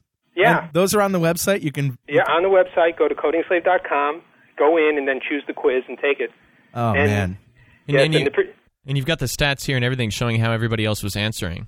So. Yeah, they're suspicious, but I've done them heuristically, and I'm not surprised. It's showing up. It's interesting because I show back the percentages on the website. Bob, can we give away some books? Yes, please. Please give away some books, and Carl, you and I can wrap up. Figure out how to ship them. Yeah, let's give away 5 books. How many you want to allocate? And we'll. Let's give 5. All right, so listen up. The next 5 people that send a message through that says, I want a book through www.franklins.net/call.netrocks will receive a free copy of Coding Slave. No, and wait, I want to get and they have to they also have to tell you the most important piece of software that they've written. In other words, if they were going to put it on their gravestone, say, I wrote this software that goes on their gravestone, Wow. right? That's a good known question. for That's a eternity. great question. Yes, That is a I really wrote good this, question. and I'm happy I did. All right. I guess I'm not getting one of those books. My best piece of software was a tank game. Well, right, That's Dave- all right, though. that's all right. Dave That's Salmon cool. just said, I want a book. Dave, you have to give us a piece of software that you wrote, your favorite, the best software. Not your Yeah, favorite. I want a Dad. freaking Not your book, favorite. too. It's going on your gravestone, Not your guys favorite, the one you're most proud of. and girls. Yep. Yeah, The one I want on my gravestone. right. Can I throw something in real quick? Sure. Again? All right. We've got the question, do you have more than $1,000 in credit card debt? And I watched my family and I watched friends get into credit card debt and have a lot of problems with this. And I just wanted to say, here's a big tip to everybody. This is Rory's financial tip of the week, especially in a tough economy, is just don't have a credit card. I know that sometimes it Yep. can be tough for people, but Don't I use have a debit card. And yeah, there are times when I watch my account shrink to the point that I think, oh God, how am I going to make that quarterly tax payment, or how am I going to do this, or how am I going to do that? And that's when I definitely start to scrimp. It really keeps your financial situation on the forefront of your mind. So if you're having a hard time with work, or you're having a hard time with the economy, and you're worried about the credit card debt, then just don't have one. I realize that's bad citizenship, Rory. Oh, well, yeah, okay, I'm a bad American, whatever. Well, Not bad, man. we Not have bad some citizen. winners. We have some winners. The first one is David Salmon. He says, I wrote a GC term tracker, and I'm happy I did. What's the GC turn tracker? Yeah, what's a GC term tracker? That doesn't make any sense to us. Michael Elsdorfer says, my best piece of software I have written was a calc.exe clone. Oh, come on, man. That's And pretty wait, cool. we need to get this guy on the phone. Yeah. I mean, wasn't there? Yeah. You just made your point through that guy. Josh Pollard says, I wrote an online ordering system for my company. Ken DeRossier says, I wrote our security module, my company's security module. And the last one, John Amick says, I wrote a knowledge base app, and I'm happy I did. It seems like, I'm happy I did it. It seems like we're getting this sentiment from the teeming millions that I don't know, maybe we're telling them they're doing things wrong. Let me comment on that. I used to teach at a college in the Midwest, and my assignment, I only gave one assignment every year, and that was just to write a piece of software that changes the world. That was it. Just write a piece of software that changes the world. And of course, the students, their jaws dropped, and they said, "This is a programming course." I said, "Yeah, it's a programming course." Now write a piece of software that changes the world. And there was this one young lady who was pretty new to programming, but what she did, I was just floored. And here's what she did: she understood that dog and cat overpopulation was a big problem. She used to work in a kennel that put animals to sleep. Wow. And she was really mortified by just how much people just didn't care about spaying and neutering their animals, about just how irresponsible it was. And she wrote a calculator. It was very good. And what all the calculator did was help people figure out what would happen if they didn't spay their animals, about how many actual offspring happened. Wow. Yeah, and it wasn't rocket science programming. I mean, it didn't, do a billion transactions a nanosecond and stuff, or did it keep, the magnetic field of the Earth straight. But when you walked away from that piece of software, you were different. Right. Yeah. I remember that, and she was a sweetheart. That's software that changes the world right there. Right there. I mean, everybody thinks that, you have to, like I said, change the magnetic field of the Earth or, make NAFTA work or something. And you have to have 50,000 lines of code in your this module and that module. It has to be highly complex. So if we thought about .NET Rocks as a piece of software, it is. Then how we change the world is by converting Linux zealots to install Visual Studio 2003. No, come on. like Christopher Anthony, right? I don't know. I mean, I can tell you what I think the coolest piece of software you guys publish is now, if you want to know. Sure. I like Carl's tunes the best. You're so kind, man. No, but it's true, man. I mean, here's something that computers cannot do. Yet. Yes. Yet, no way. No way. Roy's computers can do. In fact, he helped with their help. He made some of his music as well. Wait, but look at your language. You said he made. Sure. Yes. But I see a day, we're not going to be alive, but I see a day when computers do it, and not just do it, but do it better than we ever possibly could. But if the computers do it, don't the humans who program those computers actually do it through the tool of the computer? None of the computers are... It's the weird sci-fi garbage here, right? Where you start to see this time when sentient, maybe you have the first, you have the first sentient computer, and that's the first one you need. It can build everything else for you. It can do all the rest of the work. It can do everything, and improve on itself, and eventually you're going to have artistic, sentient computers. Hey, Carl, before you start anything, I'd like to ask you something. Did you write your music, or did your parents write it?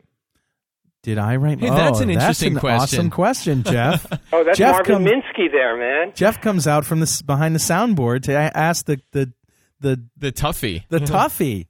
Well, what's the answer, Carl? I think I don't know, but I'm going to claim responsibility for it. I think simple RNA chains.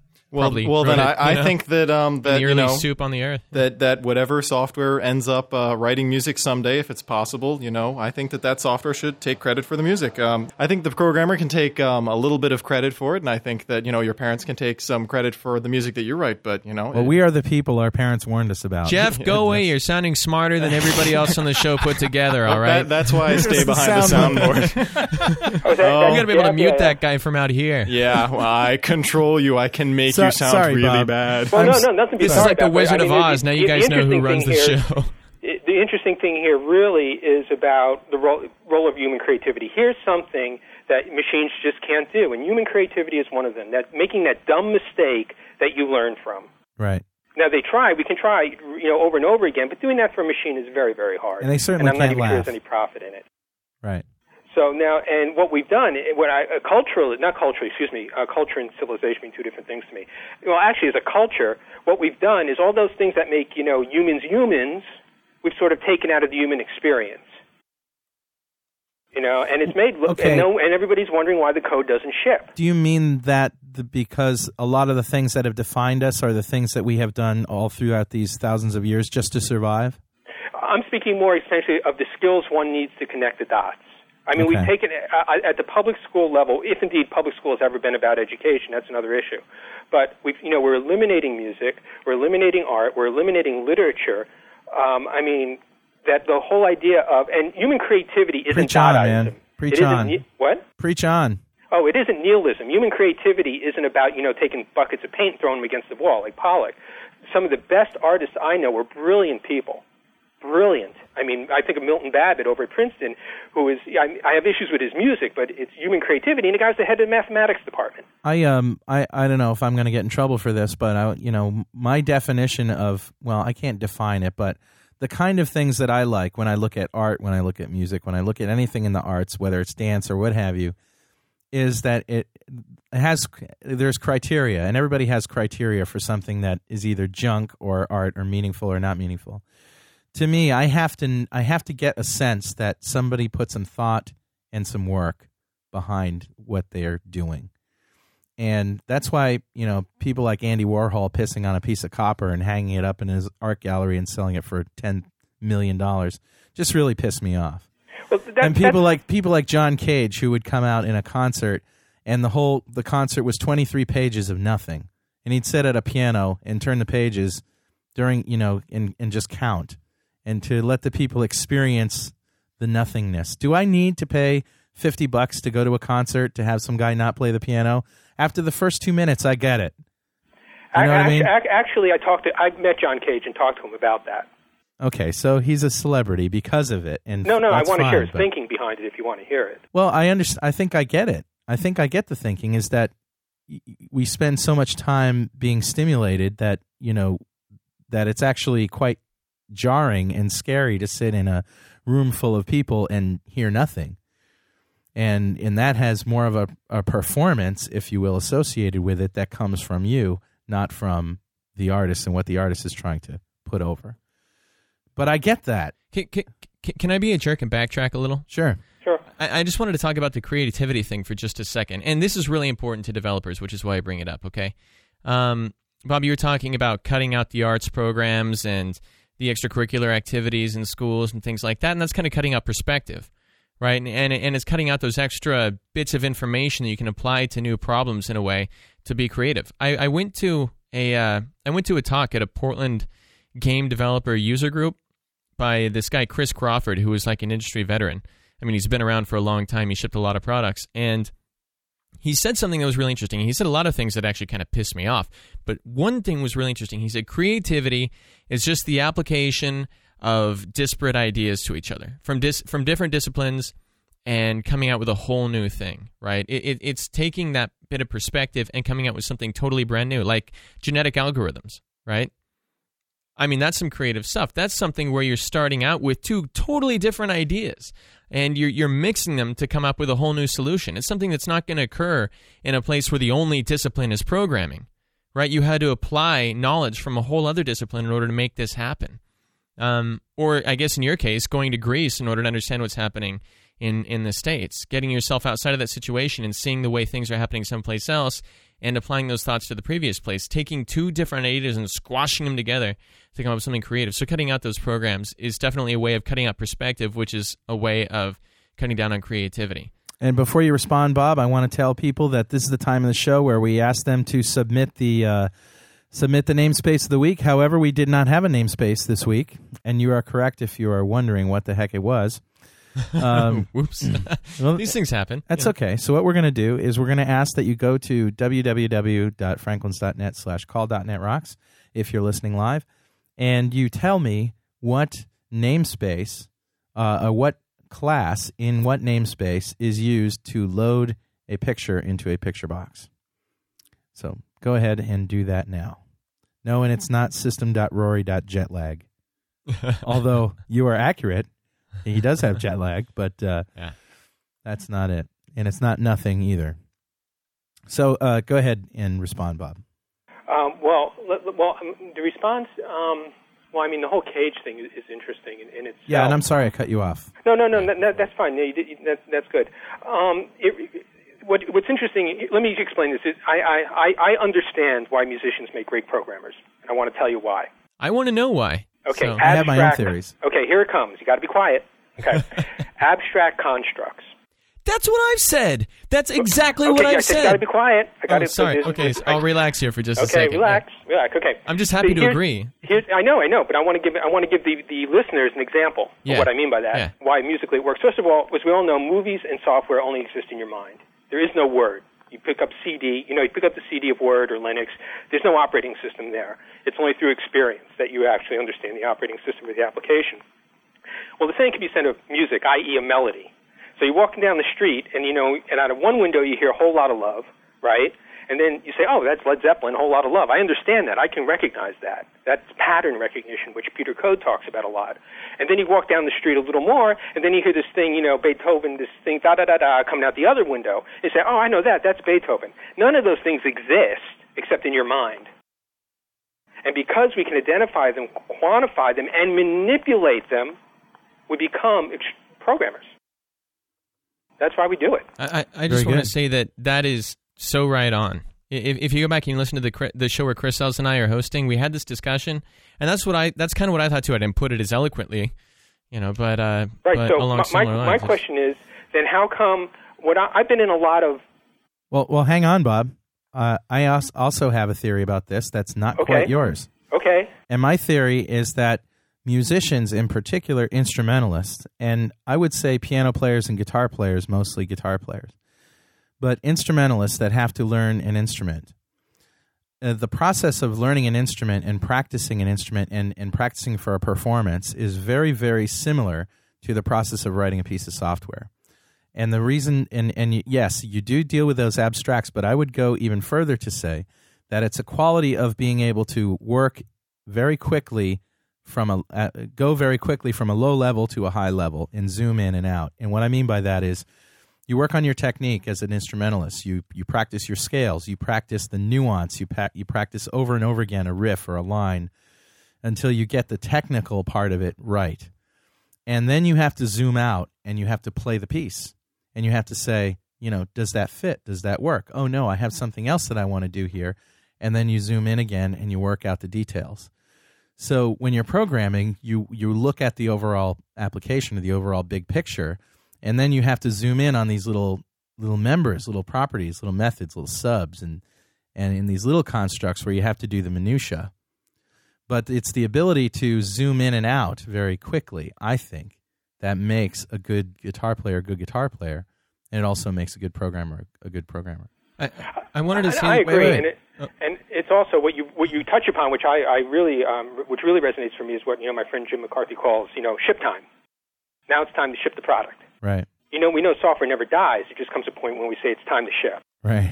And people in the performing arts really understand that. You can really see it. I'm sure you're doing a gig tonight. I'm sure at some point you're going to zoom right down. Right. And it's time to ship. Time to ship. Yeah. So I guess my gripe here was that I was about to say is that there's a lot of there's huge rooms of software being developed out there. Hundreds of thousands of people still in this country, everywhere, are making software. And yet, when I go to these places, and I've been in many, many, many large IT shops, and I never see a guitar. I mean, Microsoft, you see them in the younger ones in New York, at the media places.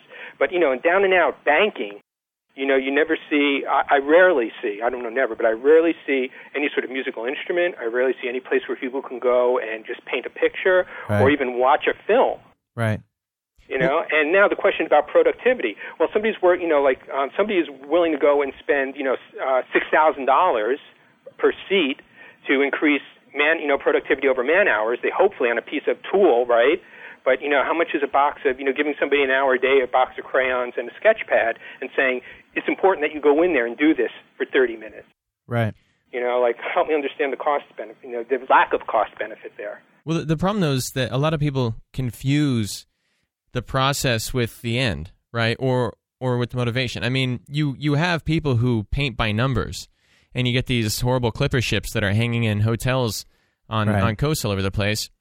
And then you get people who actually paint, and there's a difference, right? You get people who sit down and they can play a clarinet solo, or actually what they do is they'll just do clarinet exercises over and over and over and over again. Translate and the music. This person might be a fine person, a fine clarinetist or whatever you call him, but not necessarily a fine musician, right? And in the same way, you have people who can definitely lay out lines of code one after the other to get something to work, but you're not going to look at that code and say, well, it's aesthetically pleasing.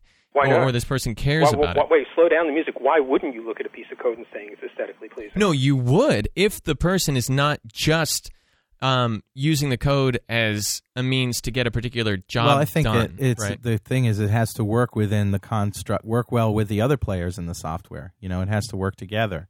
Right. Well, as we all know from playing in improvisational bands, that's built in. Yeah. Well, not necessarily with code.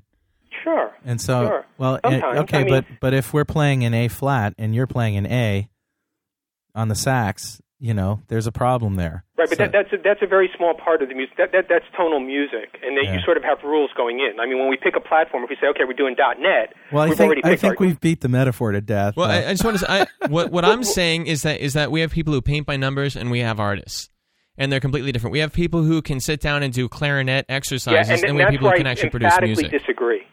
Mm-hmm. Every human being on the face of the earth is creative and has the potential for unlimited creativity. And here's my little line. People come to me, I've done this when they say, I'm not creative. I just not. And I say, have you ever had kids? Right. They say, yeah. I said, well, help me understand if there's nothing more creative than making a kid. Yeah. You know? And they look up at me like, oh, man, that counts? Right. You know? I totally agree with you. I don't think that, you know, being a groovy person, you know, means that you're not an artist or whatever. Let me scratch that. I think that there's a lot of people who are good at it and therefore, you know, tend to look down on the people who aren't good at it. Right. And that goes back to what the culture we've built. Artistic elitism. That's one thing I want to say. I'm not an elitist. Yeah. Oh yeah, and I wasn't implying that Rory was especially an elitist. Since my music is sloppy and all over the place. But yeah, I'm definitely not an elitist. I just see the world one way. But you can tell when something is good and when it isn't. I mean, to your ears, and it's aesthetically pleasing, and it's not. Well, I just want to tell people that nobody got the actual class. Nobody got the class. Well, one person got the class right, but it was a guy who won before. So I'm going to give you a second chance, and I'll explain it a little better this time. The class I'm looking for is the class that's used to load a graphics file, like a GIF file or a JPEG file, from the disk and put it in a picture box. The one that actually has the load property on it. All right, do I have to spell it out for you? So there you go. If the next person to hit me with that answer on the website is going to win a box of something. They're going to win a box of Crayon. Windows Server 2003 Standard Edition. And they can't have one before. That's also the other stipulation. So we're obviously winding down. Bob, you're going to be at Tech Ed, right? Yeah, I'll be down there. I just want to say, I don't want to sound like a stalker, but I'm going to seek you out and absolutely have a conversation with you, unless you're too busy. Well, no, I plan to be very little busy. I mean, I spend a lot of time trying to make friends these days. Yeah. I just want to say know how to do code. Yeah, I've definitely enjoyed this interview, and you're somebody that I'd love to sit down and just have a whatever you drink, orange juice, Mad Dog, turpentine. I don't know. I mean, it's we'll not my hook up. business. We'll definitely spend time together. Yeah, and if not, you know, LA's not that far away either, man. There's lots of stuff happening up here. Sure. This really is everything they've said about it. Yeah. Good and bad. Yep. Huh. Well, it looks like we don't have a winner. I can't spell it out any more plainly than that. Nobody's hitting me with the right. Oh, wait a minute. Nope, we do have a winner.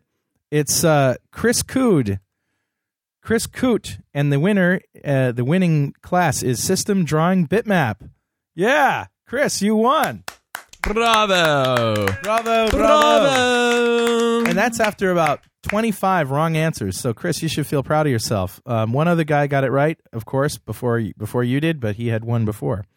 So there you go. Well, we Bob, don't like repeat winners around here. So, Bob, do you have any last-minute words of wisdom that you want to impart on our listening audience before we wrap it up? Yes, I do. Here it is. In terms of being an American and an American coder, the greatest asset we have is our creativity. Hear, hear. Is our creativity. We're the best at it. I mean, take a look around the world and go take a look at what other people produce and what we produce. And if you look at the remaining industries really left in this country are entertainment and defense. And entertainment is all about creativity. Yes, it is. So be more creative. That's my defense is all word. about destructivity.